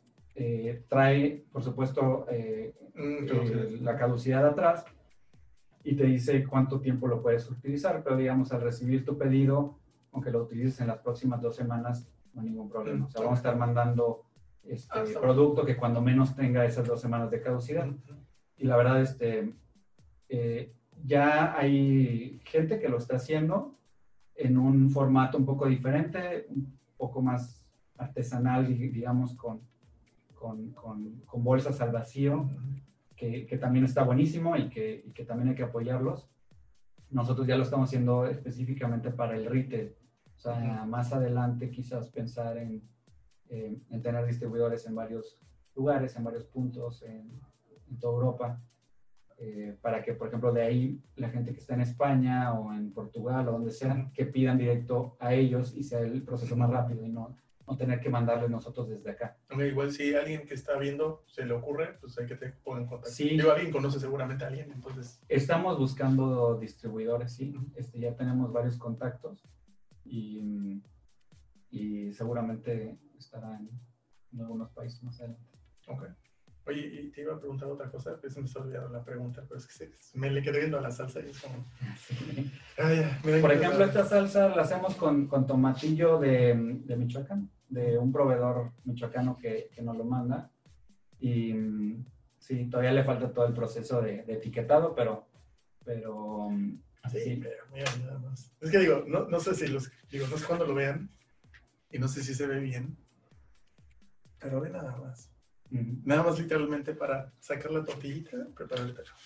Sí, no, hay muchas cosas que se pueden hacer, tostadas, molletes, tortas, pues sí, burritos, cosas que todavía el consumidor alemán todavía no conoce. Entonces, queremos crear como un medio muy interactivo donde nuestros mismos consumidores nos manden sus videos, sus recetas, sus TikToks, lo que sea, donde venga el modo de preparación rápido. Entonces, la gente pueda recibir, por ejemplo, esto como regalo y ver el video y decir, bueno, ¿no? Un videito así de calientas la tortilla, abres el empaque, calientas el empaque, haces tu salsa, picas el cilantro, y lo juntas y tienes tu experiencia mexicana. Y luego a veces está mucho, digo, ahora con lo de la pandemia fue creo que la excusa perfecta. Como dijiste, no estaba planeado, pero se dio. Pero creo que la parte también de comunidad, ¿no? De comodidad. ¿No? De comodidad. De convenience. De convenience. Sí, porque luego muchas veces como, tengo ganas de ir allá, pero tengo que, ya sea irme en el Uber, en el metro, o en bicicleta, o en el auto, y todo genera más problemas de ir y tener la experiencia, pero es como que se me antoja ahorita ya en mi casa, o cerca de mí. Y eso es lo que creo que es, resuelve un problema, al menos desde mi punto de vista. Sí, lo que queremos es también involucrar a restaurantes para que nos ayuden a hacer el delivery. Nosotros vamos a hacer con la taquería, vamos a hacer el delivery aquí en Múnich o en alguna zona de Múnich. El objetivo es que encontremos otras formas de llegar más inmediatamente al consumidor. Porque sí, literalmente grab and go. En realidad al consumidor le conviene monetariamente muchísimo más hacer este consumo. O sea, también queremos que vengan a tener la experiencia en el restaurante y no nomás el nuestro, en todos los demás. Pero ahorita que, por ejemplo, estamos imposibilitados a ir, pues que cuando menos puedas cocinar en tu casa, puedas compartir en tu casa, puedas preparar en familia o con amigos, el costo es muchísimo menor a lo que un restaurante te puede ofrecer. Entonces digo, muchos dicen, no, bueno, es que te podría estar dando un balazo en el pie tú mismo, ¿no? O sea, ¿por qué le ofrecerías al cliente esto? Y la verdad es de que, pues ya no estoy pensando nada más en Múnich, sino que estamos hablando ya de una base de clientes más grande. Pero yo creo que, vamos a decir, el término ahí sería que te estás canibalizando, que a lo mejor en cierta proporción tal vez sí, Pero yo creo que es otro mercado totalmente diferente, porque el hecho de que yo, por ejemplo, o alguien como yo en Europa, tenga la conveniencia de ir al refrigerador o comprarlo en el súper, pagarlo en el refri, prepararte algo, eso es, como ya no lo tengo que cocinar, gracias, ¿sabes? Ya no tengo que preparar. Pero muchas veces quieres la experiencia de salir, convivir con tus amigos. O sea, por ejemplo, digo, tomarte la chela. Les voy a dejar el link de tus redes sociales para que vean también las fotos del local o del restaurante. O sea, también te puedes ir y tomar tus chelas. A veces también tienen eventos donde sacas tu trompo al pastor, entonces, o las promociones, etcétera. Entonces, es diferente experiencia. Sí. Entonces, no, o sea, creo que en ese sentido no se pelean uno con otro, al contrario, creo que son complementarios. Porque va a haber veces que quieres ir, va a haber veces que quieres comer en casa. Sí, sí. Sí, ahorita porque no hay opción, ¿no? Sí, estamos más o menos encerrados y entonces esto te salva, ¿no? Más adelante pues, pueden ir también al restaurante mexicano en cualquier ciudad donde estén, en Nuremberg, en Freiburg, en donde sea, hay súper conceptos. Y entonces, pues, que tengas las dos alternativas, ¿no? Sí, son complementarios. Oye, y bueno, ya esto me lo voy a pasar. No, déjalo, no digo que la salsa, me lo voy a guardar. Dale. No te lo vais a llevar. Dale. Es que no saben qué tan preciados son estas cosas, ¿verdad? Aquí. No tiene la gana. No, pero está buenísimo. Oye, pero y ya nada más para cerrar, al menos esta parte que me gustó mucho, ¿va a haber alguna promoción que diga a la gente, ¿sabes qué? Quiero, o sea, ya dijiste dónde lo pido, esto quiero, pero va a haber alguna promoción para que también la gente, los nuevos conocidos se puedan enterar, o, oye, mira, está pasando esto, tienes que comprarlo la próxima semana. Sí, estamos a días del lanzamiento. Este es el primer medio donde lo vamos a conocer. Me da gusto que también ocurra aquí por todo el apoyo que me diste también lo personal y al negocio, a la orientación, a descubrir qué es lo que estaba aquí y aquí para poder plasmarlo aquí. Te agradezco mucho ese input, ha sido trascendental. Y entonces lo vamos a dar a conocer ya a nivel ya más masivo a partir de la próxima semana. Y sin duda va a haber promociones. O sea, queremos agradecer sobre todo a la comunidad, a nuestros fans y clientes, que les llamamos Mexperts, a los Mexperts que nos apoyaron durante el lockdown anterior y durante todo este tiempo, ofreciéndoles alguna promoción agresiva, tipo pagas 2, te llevas 3 o algo así, para agradecerles. Y para que lo prueben, digamos, hicimos muchas pruebas y todo, estamos bastante contentos con el resultado, pero pediría que nos acercaran feedback para ir todavía mejorando cada vez más. Es el primer batch grande que hacemos ya de casi la tonelada, y entonces que nos vayan diciendo cómo lo ven, qué mejorarle y así, o sea, como más en este círculo de confianza que tenemos con ellos, de que nos den ¿cómo se dice? El voto de calidad, que nos digan qué mejorar. Y entonces a ellos estaríamos ofreciéndoles sobre todo estas promociones, o sea, nuestra gente cercana, a los clientes de la taquería y a la gente que está aquí en Múnich. También habrá algo para los primeros pedidos que haya en la página de internet, todavía necesitamos calibrarlo bien, pero sin duda aquí, a la comunidad de mexicanos en Múnich y amantes de México en Múnich, va a haber algo agresivo y padre para que se animen por primera vez. Ok. Y también si vienen vacaciones a Múnich o algo, ya saben. Digo, como dices, no es el único, pero sí tienen que ir. Lleve, sí, pásenle por favor. Visita obligada. Sí. Oye, está bien. Y de hecho, cuando llegaste, hoy que vamos a tener esta plática, me dijiste algo que también considero muy valioso y quería, y tú me decías que también sería bueno compartirlo.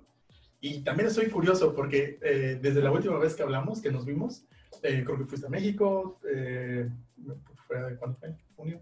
algo así.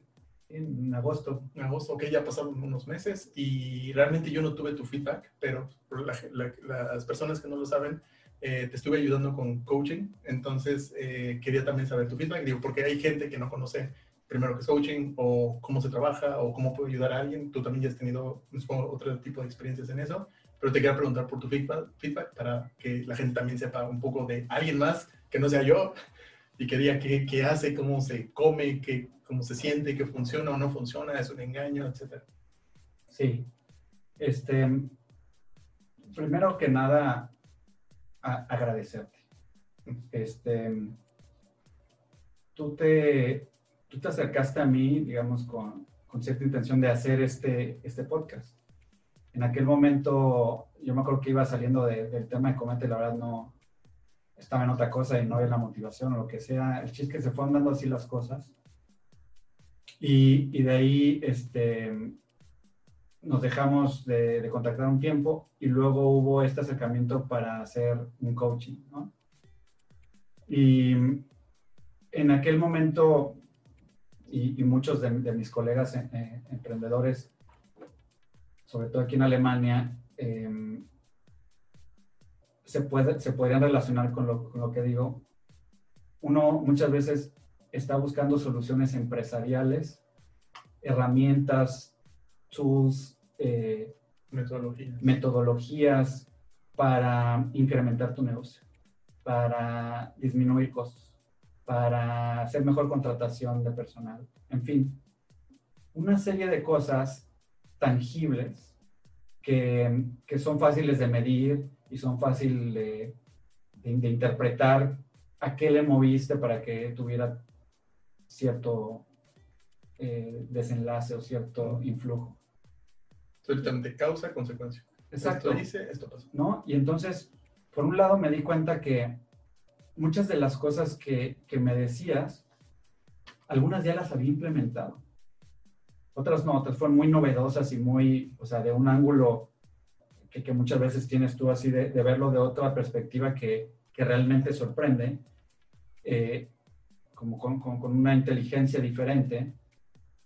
Y la otra, o sea, había esas cosas que sí, y había otras cosas que yo decía, a ver, esto ya lo hice, ya lo intenté, hace sentido lo que me dice, pero ¿por qué no está sucediendo como yo lo planteé? Y la realidad es que, sobre todo en un negocio pequeño y mediano, donde la personalidad o si lo quieres ver desde otro punto, la energía, el alma o lo que sea que haya dentro de nosotros se proyecta mucho más en tu organización. O sea, en esas empresas se nota más y se estaba todo eso proyectando en mi negocio. Y entonces yo estaba llamando a cierta clientela, a ciertos empleados o a ciertos colaboradores, o estaba escribiendo los posts de cierta manera, o sea, desalineado.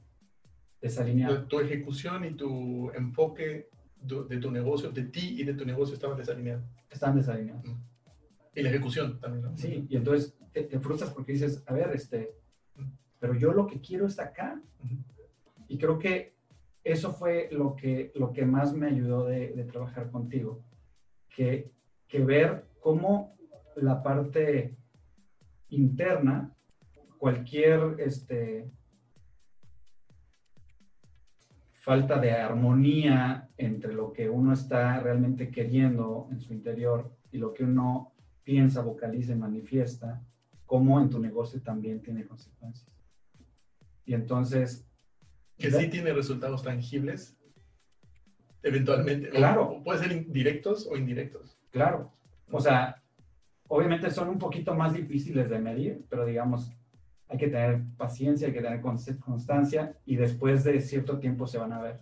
O sea, no es como, a ver, compras una crema de 5.50, compra una de 4.50, pues bueno, ya tienes un beneficio ahí. No, es mucho más allá, va mucho más allá. Entonces,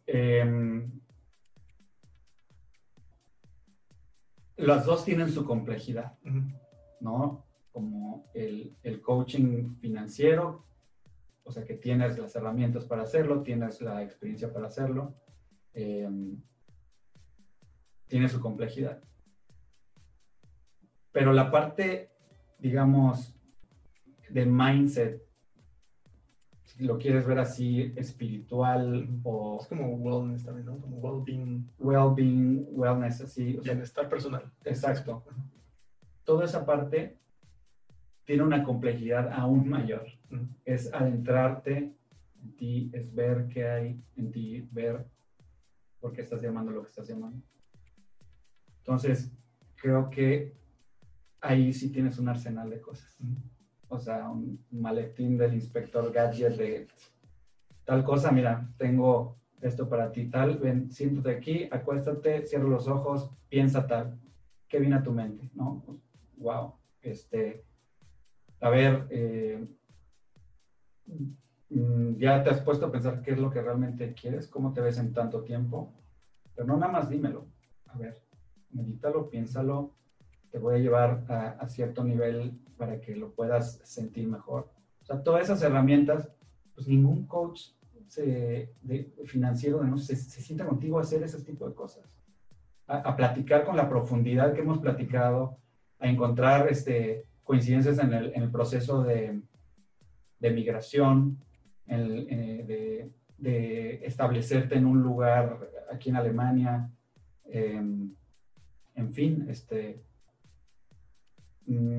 yo sugeriría que al buscar un coach, la gente pueda ver la empatía que pueda haber de la otra persona. Es muy bueno que el coach haya tenido experiencias propias, no necesita ser exclusivamente así, propias, o haya trabajado ya ese tipo de cosas. Y bueno, tú también tienes un camino muy impresionante que te tiene aquí en este momento, con todos los proyectos que tiene, que has estado sembrando bien y que también veo que está floreciendo. Y me gusta ser parte de eso. Me gusta ser un ejemplo en el sentido de es un caso de negocio, digamos, un caso de la efectividad de tu proceso. O sea, ¿cómo estabas tú antes y después de que trabajamos? ¿Cómo fue? Porque digo, como dices, tomó tiempo, pero también tuviste una transformación ahí. Sí, mira, yo creo que esto que digo puede ser que te acerque gente, porque he platicado con muchos amigos empresarios y se encontraron en ese momento. Yo cuando ya tomamos contigo la tutoría, yo me encontré en un momento donde mi realidad anterior o los planes que yo tenía antes eran seguir creciendo en unidades, en restaurantes, en ir a otras ciudades, en abrir en otros lugares, o sea, de volver a intentar, ¿no? Ahí tengo toda la maquinaria de Cometa Karstplatz, todos los hornos y todo, ¿no? Buscar a ver dónde voy a poner. Entonces, en el momento que pasa la pandemia, digo, sí activé la alarma y me puse estoy muy orgulloso de cómo el equipo sacó adelante y mantuvo a flote el restaurante. Pero ya que pasó la urgencia, me encontré como, ¿ahora qué hago? Mi plan de crecer, pues, ¿cuál crecer? O sea, en el sentido de crecer en restaurantes, en número de unidades. O sea, un local que estuve a punto de tomar en diciembre, por cierta cantidad de dinero, me lo ofrecían gratis en mayo. O sea, la industria se transformó, hay mucho riesgo, hay mucha inestabilidad, entonces obviamente fue como, bueno, ¿ahora para dónde? Necesito cambiar ese paradigma de crecimiento y ese enfoque que tenía mi empresa yo mismo. Ahora sí que, ¿ahora qué voy a jugar? Y entonces ahí creo que yo de alguna manera ya tenía la visión. Este proyecto es parte de mi tesis de graduación de la maestría hace 5 o 6 años. Pero me hacía falta el convencimiento, creérmela que esto puede funcionar. Alinear mi situación migratoria, decir, bueno, a ver, es momento de decidir. ¿Te quedas? ¿Te vas? ¿Qué haces? ¿Estás a gusto aquí? ¿Qué vas a hacer? Alinear y decir, a ver, no. Ese viaje a México fue de decir, me fui en un momento de México donde yo estaba empezando a cosechar, lo que me costó mucho trabajo. Me fui y no alcancé a ver todos los frutos. Pues esta vez no me va a pasar. Esta vez voy a esperar a ver esos frutos. Voy a cosechar lo que me merezco. Y estoy bien aquí. Voy a empezar, más bien ya estoy terminando mi proceso de naturalización, algo que también ideológicamente me resistía por alguna razón, como si fuera a perder lo mexicano, ¿no? México, te puedes ir de México, pero México no se va de uno. Y así una serie de cosas que me hicieron decidir que este es mi camino, que esto es lo que quiero hacer, que le voy a meter toda la honestidad que pueda, que le voy a meter todo el trabajo que pueda, que necesito socios. Tengo ahorita, después de estar busque socios, encontré, o más bien nos reencontramos con Ramón Mendoza, un chavo con una ética de trabajo valiosísima, con ideas, con esa misma visión, que su trabajo necesita ser visto por más personas, y dejar la puerta abierta para otros colaboradores que se vayan sumando también, compartir el pastel o compartir el taco, ¿no? Con todos. Y sí, de la manera más honesta que se pueda, involucrar a más gente, escuchar, estar receptivo y así. Antes lo decía nada más. Lo decía. Me acuerdo en una entrevista que me hicieron muy similar hace 3, 4 años, donde yo casi que suplicaba, puta, búsquenme, estoy buscando socio. ¿Por qué no llegaba? Porque no, en realidad no estaba abierto. Y ahora sí, ya están llegando esas personas, están juntando a las personas adecuadas. Se está manifestando. Se está manifestando lo que yo de alguna manera sabía, pero no me decidía, no me resolvía a decir, a hacer. Y sí, ha sido una odisea. Una odisea, pero estoy muy contento de que se dio todo como se ha dado. Ha sido, pues sí, echarte un clavado en cosas que un coach exclusivamente de negocios no te llevaría, ¿no? O sea, plantearte la comunicación con tu familia, a plantearte buscar explicaciones de sentimientos, de emociones que uno tiene de niño, de desamparo o de rechazo o de cualquiera de las cosas que a veces también son muy comunes entre los seres humanos. Decir, bueno, ¿de dónde viene eso, no? Y realmente ir a la fuente, echarte un clavado con tu familia, platicar, tener esas pláticas incómodas con tu papá, con tu mamá, buscar a tu hermano, contigo mismo, metear, ¿no? Y sobre todo contigo mismo. Y creo que ha sido lo valioso de trabajar contigo. Obviamente también, ¿no? He buscado como varias cosas, ¿no? Y ha sido como, o sea, tanto ayuda psicológica o más en temas, ¿no? Soy muy fan de la cultura huichola, en su momento me ayudaron también mucho a sanar temas, a desbloquear temas, a limpiar, en fin, creo pues en ciertas sensibilidades o en ciertas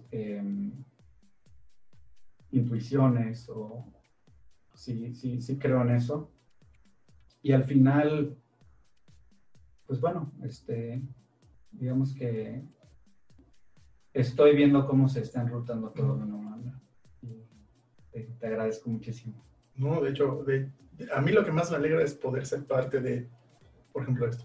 Digo que parece algo sencillo, pero no es, como dijiste, fue una odisea llegar a este punto. Y digo, eso es lo que a mí, creo que desde que me gradué o antes de que me graduara, decía, no quiero trabajar en una empresa como, no sé, solamente cualquier empresa, si no voy a tener un impacto en la vida de otras personas. Que siempre lo tenemos, que yo antes pensaba que no, pero el hecho de que tú te encargues de hacer lo que sea, aunque sea contabilidad, está teniendo impacto en la vida de otros. Entonces, ahora es diferente. Pero esta vez veo culminado algo en lo que yo también participé, que no, o sea, yo no lo hice directamente, pero que puedo ver que yo puse mi granito de arena, y eso es bastante, ¿cómo dicen? Me llena bastante. Es que me vienen las palabras en inglés. Gracias. De nada. Y ahora vamos a pasar a las preguntas. ¿Va? Entonces, hay unas preguntas que tú mismo ya viste, que la idea es que no las veas, pero bueno, pues ya pasó. Que vamos a empezar con las preguntas de Instagram. Gerardo Nájera. Primo. ¿Su primo? ¿La pasamos o no? Dice Gerardo Nájera, tu primo en Instagram. Mercados emergentes como nuevas necesidades por la pandemia. Sí, bueno, ya lo expliqué, ¿no? Todo esto salió de la necesidad de buscarle, no hay otra. Yo creo que el que no... Me gusta mucho la analogía de Boba Gump. O sea, aquí, ¿no? El que resiste el vendaval que hay, la tormenta que hay, así, que se mantenga a flote, al final, cuando regresas al puerto, vas a ver que muchos se quedaron en el camino. Y entonces vas a ser uno de los únicos que pudo seguir dando el paso, y, ¿no? Como en Forrest Gump. Y entonces, a pesar de que el gobierno nos ha dado muchas facilidades, que pudiéramos, por ejemplo, ahorita estar cerrados con la comodidad, o no le quiero llamar comodidad, y no quiero juzgar a ninguno de mis colegas que tomó otra decisión. Cada uno tomó la cada mejor mentalidad, decisión. Cada uno tomó la mejor decisión. Que consideró. Exactamente. En nuestro caso fue, no, hay que seguir operando, hay que seguir estando disponible para el consumidor. Esto nos va a obligar a empezar a hacer nuestro delivery propio, nos va a obligar a sacar ya la marca de esto, y la verdad es de que la misma situación nos fue orillando y nos fue acelerando a hacer todo esto.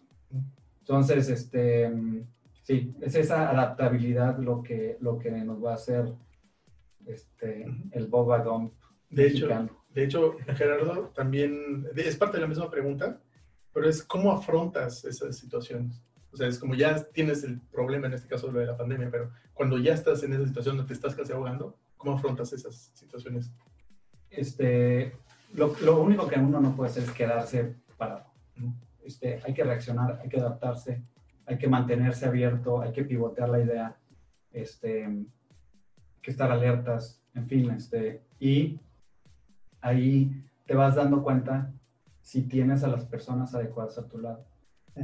Y con nosotros hubo varias personas que brillaron, que levantaron la mano y dijeron, a ver, yo hago esto. Algunos todavía están con nosotros, algunos ya se fueron. En fin, hay que confiar en el equipo. Y en ti. En uno mismo sí, pero luego uno no puede estar siempre ahí, ¿no? Entonces hay que tener a las personas adecuadas, hay que cederles la responsabilidad, hay que permitirles que ellos crezcan ¿no? O sea, cuando me fui en agosto en México, había todavía mucha inestabilidad y casi que a él y a Ramón les dije, aquí están las llaves, me tengo que desconectar, tengo que ir a echarme un súper clavado a mi vida, a mi pasado allá. Aquí están las llaves, bueno, y una bendición y patada, vámonos. Y ellos dijeron, a ver, me encanta la responsabilidad, quiero la responsabilidad y lo voy a hacer bien. Y lo hicieron impecablemente. Entonces, hay que confiar en tus socios, en tus allegados. Hay que soltar, hay que dejar fluir. Y así empezamos. Sí. Pues, dice Guillermo en Instagram, ¿hay algún plan B? Plan B, www.cometamexico.com. Y nada más para dejarlo claro, el plan B viene desde hace, ¿qué? 5 años que lo pensaste la maestría. La idea, sí. Mi maestría se trató de una marca de productos de retail, de productos mexicanos. Y bueno, más adelante, poder hacer todos estos productos con nuestra marca. Pero solo para que la gente también se dé cuenta que muchas veces las buenas ideas a veces llevan tiempo en ejecutarse. Sí, o sea, hay veces estuve dentro del proceso también que tú me ayudaste. Es precisamente cerrar ciclos, dejar ir cosas viejas para que lleguen cosas nuevas. ¿No? Muchas cosas son ideológicas, hay maneras de hablarle al subconsciente, ¿no? Tirando ropa vieja. En mi caso fui a México y cajas llenas de proyectos y de cosas y de negocios anteriores y todo eso. Prendí la chimenea y se fueron para siempre. Y entonces son cosas que traes la mochila llena y hay que vaciarlas para que vengan cosas nuevas. Y la verdad me ayudó muchísimo y sigo en ese proceso. Ayer cerré una página que tenía 8 años y 9 años sin usarla, que ya ese negocio ni existe. ¿Y por qué estaba ahí? ¿Por qué seguía pagando el dominio? Ya, eso ya fue. Vámonos. A borrarlo, a bajarlo y, oye, ¿te guardo un respaldo? No me guardas ni un respaldo. Se fue, adiós. Y así, o sea, hacer esos procesos me ayudaron mucho. Otra vez, muchas gracias. Excelente. Dice también Guillermo, tiene otra pregunta. ¿Cuáles son bueno, ya dijiste varios, pero ¿cuáles son los retos? De hecho, es también gente que lo pregunta en inglés, o sea, no es solamente gente latina, sino también otras personas. Retos que se te han presentado en tu negocio como un extranjero, aquí en Alemania, me supongo. Sí, como decíamos, uno empieza aquí en negativos. Y es la verdad, mucha gente tiende a tomárselo personal o racial o lo que sea. Y la verdad es que es un instinto de seguridad que mucha gente tiene, ¿no? Le pongo el ejemplo, ¿no? A ver, si tú tuvieras una propiedad, en México, que llega un empresario mexicano o llega un empresario, dime cualquier país de Centroamérica o de, obviamente todo sin menospreciar, de África o de cualquier otro lugar, hasta chino, lo que tú quieras, y te lo quiere rentar, tendencialmente así, ¿a quién se lo rentas? Y es lo mismo aquí, o sea, sí me tocó varias veces competir por locales donde, pues al final se lo dieron al alemán. Bueno, ¿no? Había que mejorar, había que hacer. Cuando me gano el local de Karlsplatz, pues fue un orgullo muy grande porque hice la presentación en alemán, fue como mi graduación de alemán de negocios, ¿no? Así que, bueno, pude convencerlos a tal grado que me escogieron a mí y no a los demás, ¿no? O sea, literalmente tuviste que hacer o sea, porque, digo, en México es muy diferente de, un local, lo quiero y ya. No, fue un pitch, fue un, presentar y hacer, o sea, visualmente cómo se iba a ver. O sea, hay un montón de gente, no sé cuántos, ahorita me dices, que van y presentan su idea de negocios a los dueños y ellos ya al final toman la decisión. Sí. Había varios conceptos y se decidieron por el nuestro. Voy a aclarar una cosa. El primer mail que mandamos para sacar la cita, sí se lo pedí a una chica alemana que nos ayuda con la administración. Sí lo mandó ella su nombre con el nombre alemán. Para abrir puertas. Por si sí o por si no funcionó. Y ya después dije, bueno, hola, mira, soy Iván Nájera, sí, el nombre ruso, sí, tal, todas las preguntas que siempre hacen. Y ya fui a la entrevista y después fueron una serie de entrevistas, un filtro de 3. Qué interesante. Sí, pero bueno, al final, esas son una de los challenges que hay que remar contra corriente. La otra, muy clara y que habría que mejorar en la parte en punto de vista migratorio es, yo siempre decía, a ver, ¿por qué si mi principal socio es el gobierno alemán, por qué si yo le estoy generando tanta lana al gobierno alemán? ¿Por qué, por ejemplo, yo no puedo votar aquí? ¿Por qué no me quisieron dar un crédito porque yo no tenía una visa permanente? ¿No? Y entonces ahí yo me metía como en debates que ahorita ya ni siquiera los voy a volver a tomar de por qué, por ejemplo, si llega alguien diciendo que lo están persiguiendo en su país de cualquier manera, les tendemos la mano y willkommen y vamos con monitos de peluche a la estación de tren y willkommen, y se les paga, se destinan recursos para tenerlos aquí sin darles la oportunidad de realmente integrarse a la sociedad. ¿Por qué alguien, por ejemplo, como nosotros que estamos generando empleos y así, no nos dan un fast track para tener una visa más rápido? Estamos generando empleos, estamos generando negocios, estamos ayudando al sistema a continuar.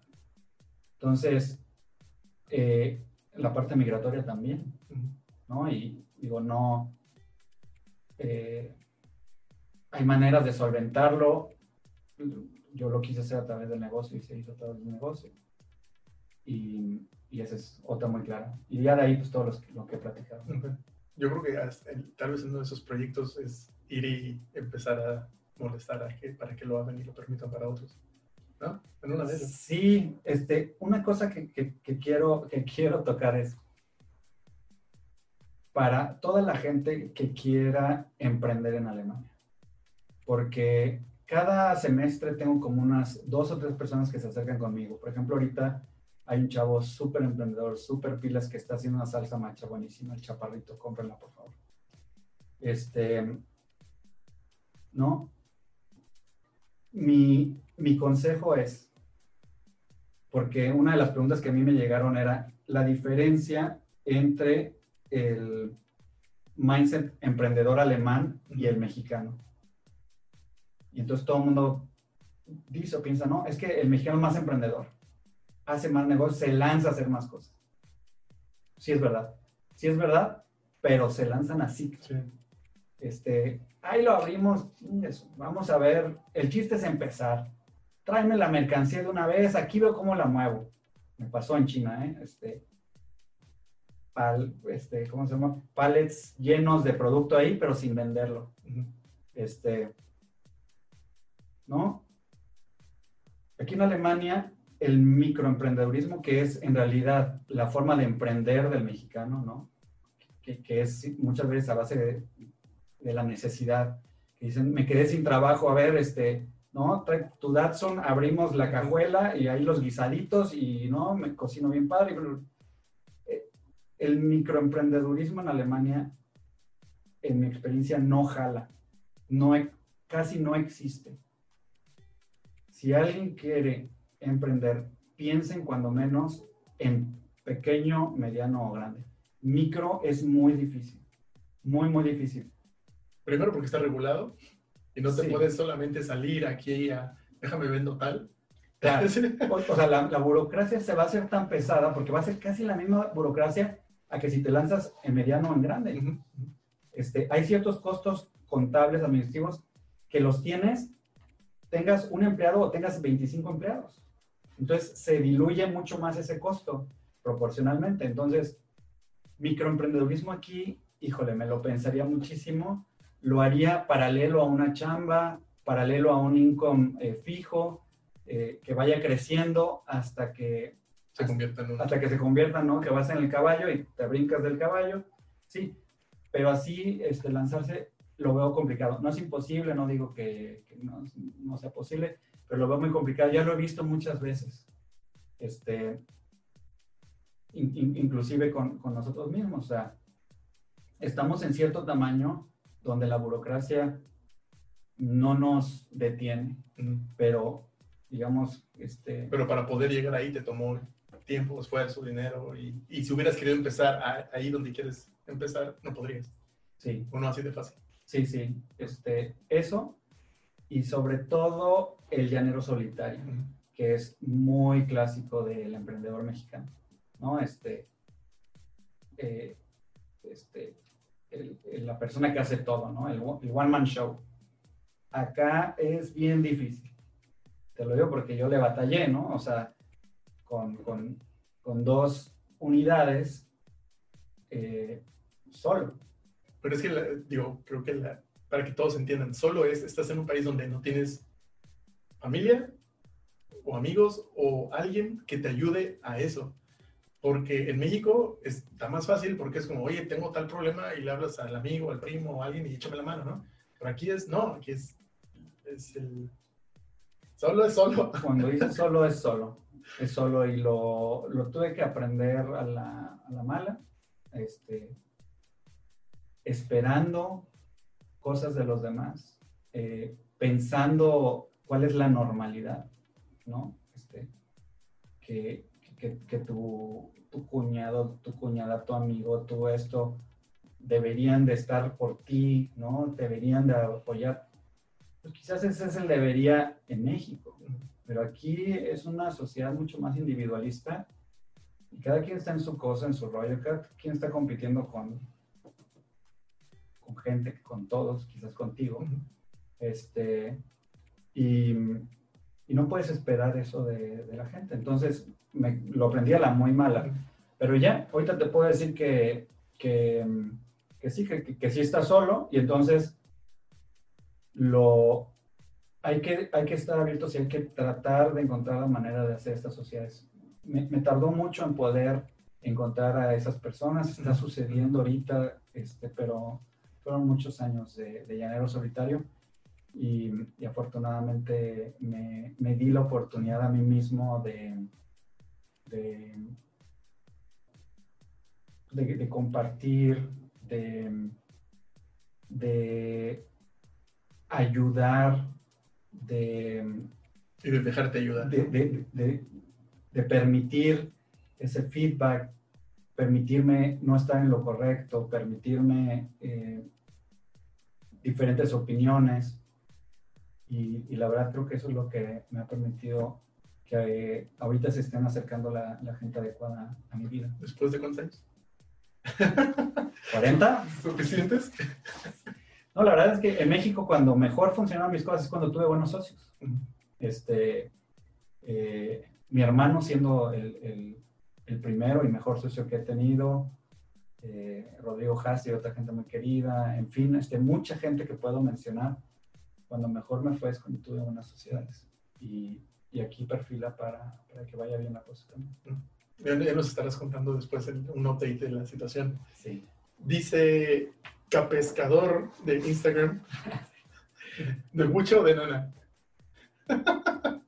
De Nenepil. De Nenepil. Ahora vamos a las de Facebook. Dice Ale Tinoco. Cuando estás teniendo un mal momento como emprendedor, ¿qué recursos utilizas para volverte a empoderar y salir de esa situación? Ale, querida, yo la conozco. Ale, coincidentemente, ha estado en un proceso también de autoconocimiento. Muy valiente, ha ido muy a fondo de las cosas y ahora facilita también la vida de personas. Y la verdad, me hace muy orgulloso haber coincidido con ella y ser parte de su camino. Una chava súper súper querida. Y bueno, lo que está diciendo, yo creo que está realmente dentro de nosotros. No hay más.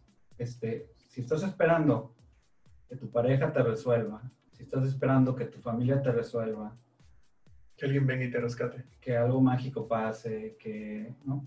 Sí ocurren milagros, sí ocurren, pero hay que fomentarlo, hay que generarlo, hay que poner, ¿no? La leña para que llegue de repente ese fuego a que sucedan las cosas.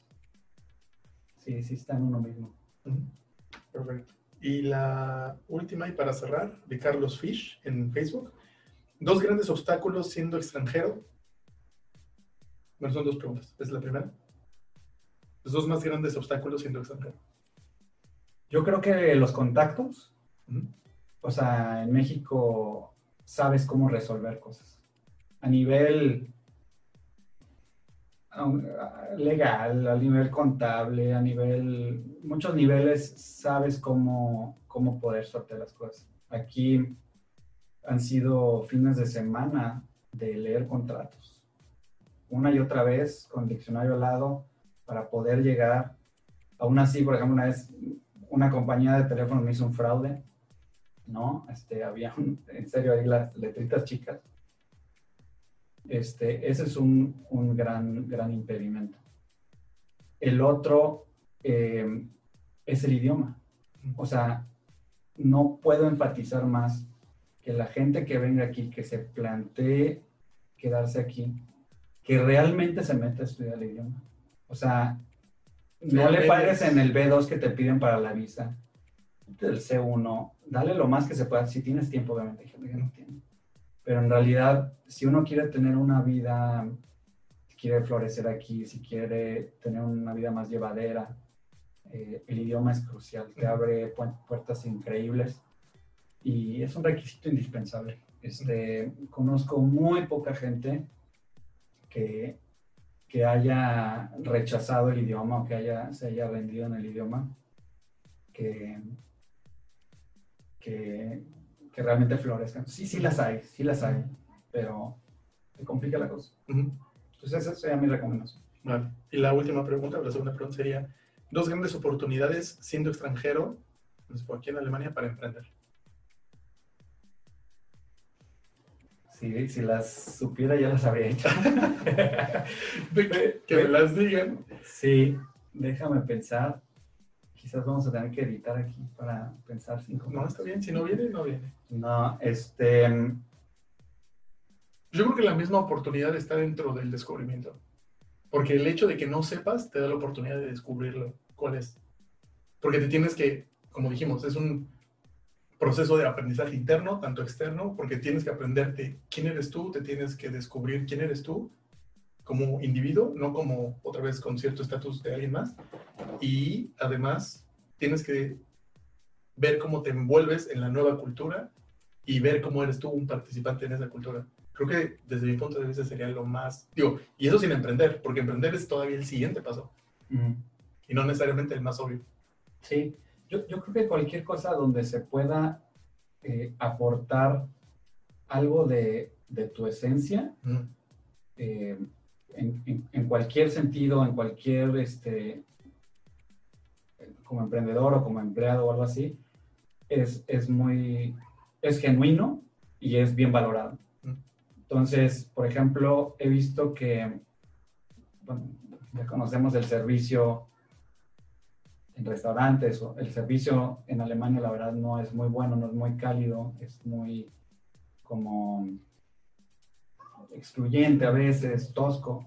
Y, por ejemplo, la calidez, la amabilidad, la cercanía, la empatía, todos esos valores que muchas veces son repetitivos en gente mexicana. Damos por hecho, ¿no? Creo que en eso puede ayudar.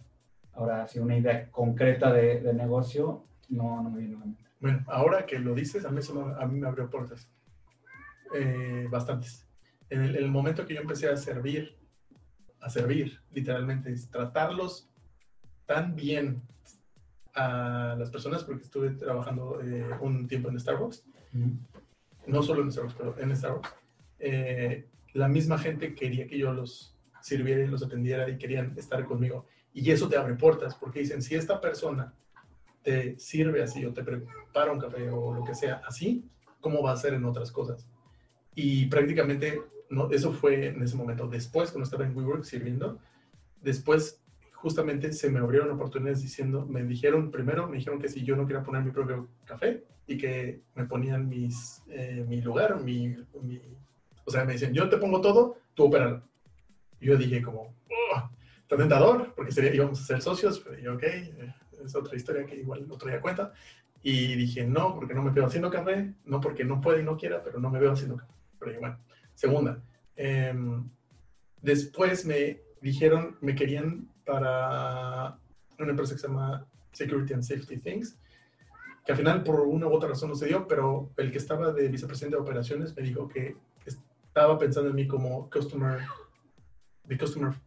service, pero no de servicio al cliente de los de call center, sino relationship.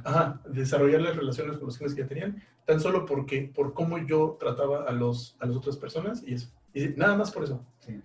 Entonces, sí, la gente quiere sentirse especial.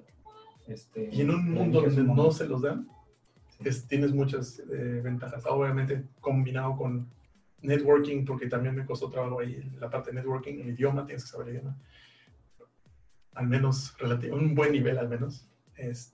Pero sí, definitivamente creo que, como le dijiste, abre puertas. Yo ya tuve 2 chances ahí al menos, pero... Sí, hay buenas oportunidades. Pero bueno, muchas gracias. Entonces... No, gracias a ti. Me gustaría cerrar nada más agradeciéndote una vez más, dándote como esa seguridad de que hay mucho de ti en esto, de que tocaste una vida, de que logramos juntos progresar en cosas que estoy seguro que vas a llegar a mucha gente, que mereces llegar a mucha gente y que cuentas conmigo para lo que necesites, para impulsar tu canal, para que llegues a más personas y sí, vas a estar llamando a la gente adecuada.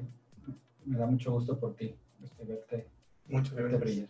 Igual, aprovechando el foro o la ocasión, es si conocen a alguien como Iván o que les gustaría saber más con gente como Iván y conocen, por favor, mándenmelos, y para tener más historias como esta, es bastante bueno para todos, es enriquecedor para mí, para ti, y al final abre también canales para exponer ideas, emprendimientos, retos, ¿cómo se llama? También, como dijiste, odiseas, que al final creo que las odiseas son las mejores historias de todas. Y pues bueno, nada más hablar con eso. Muchas gracias y nos vemos a la próxima cuando tengas el update y cuando ya tengas todo tu imperio. ¿Vale? Muy bien, te agradezco mucho. Excelente. Bueno, eso fue todo por hoy. Muchísimas gracias. Una vez más, una semana más. Gracias por escucharnos. Y si les gustó este episodio, lo pueden compartir, le pueden dar like, me pueden comentar o preguntar cualquier cosa que deseen. Recuerden que me pueden encontrar como Darío Gutiesco en mis redes sociales, en Facebook, Instagram y YouTube. Si conocen a alguien exitoso o a alguien que creen que valga la pena entrevistar, por favor, recomiéndenmelo y con mucho gusto lo estaré entrevistando. Nos vemos a la próxima y que tengan un excelente fin de semana.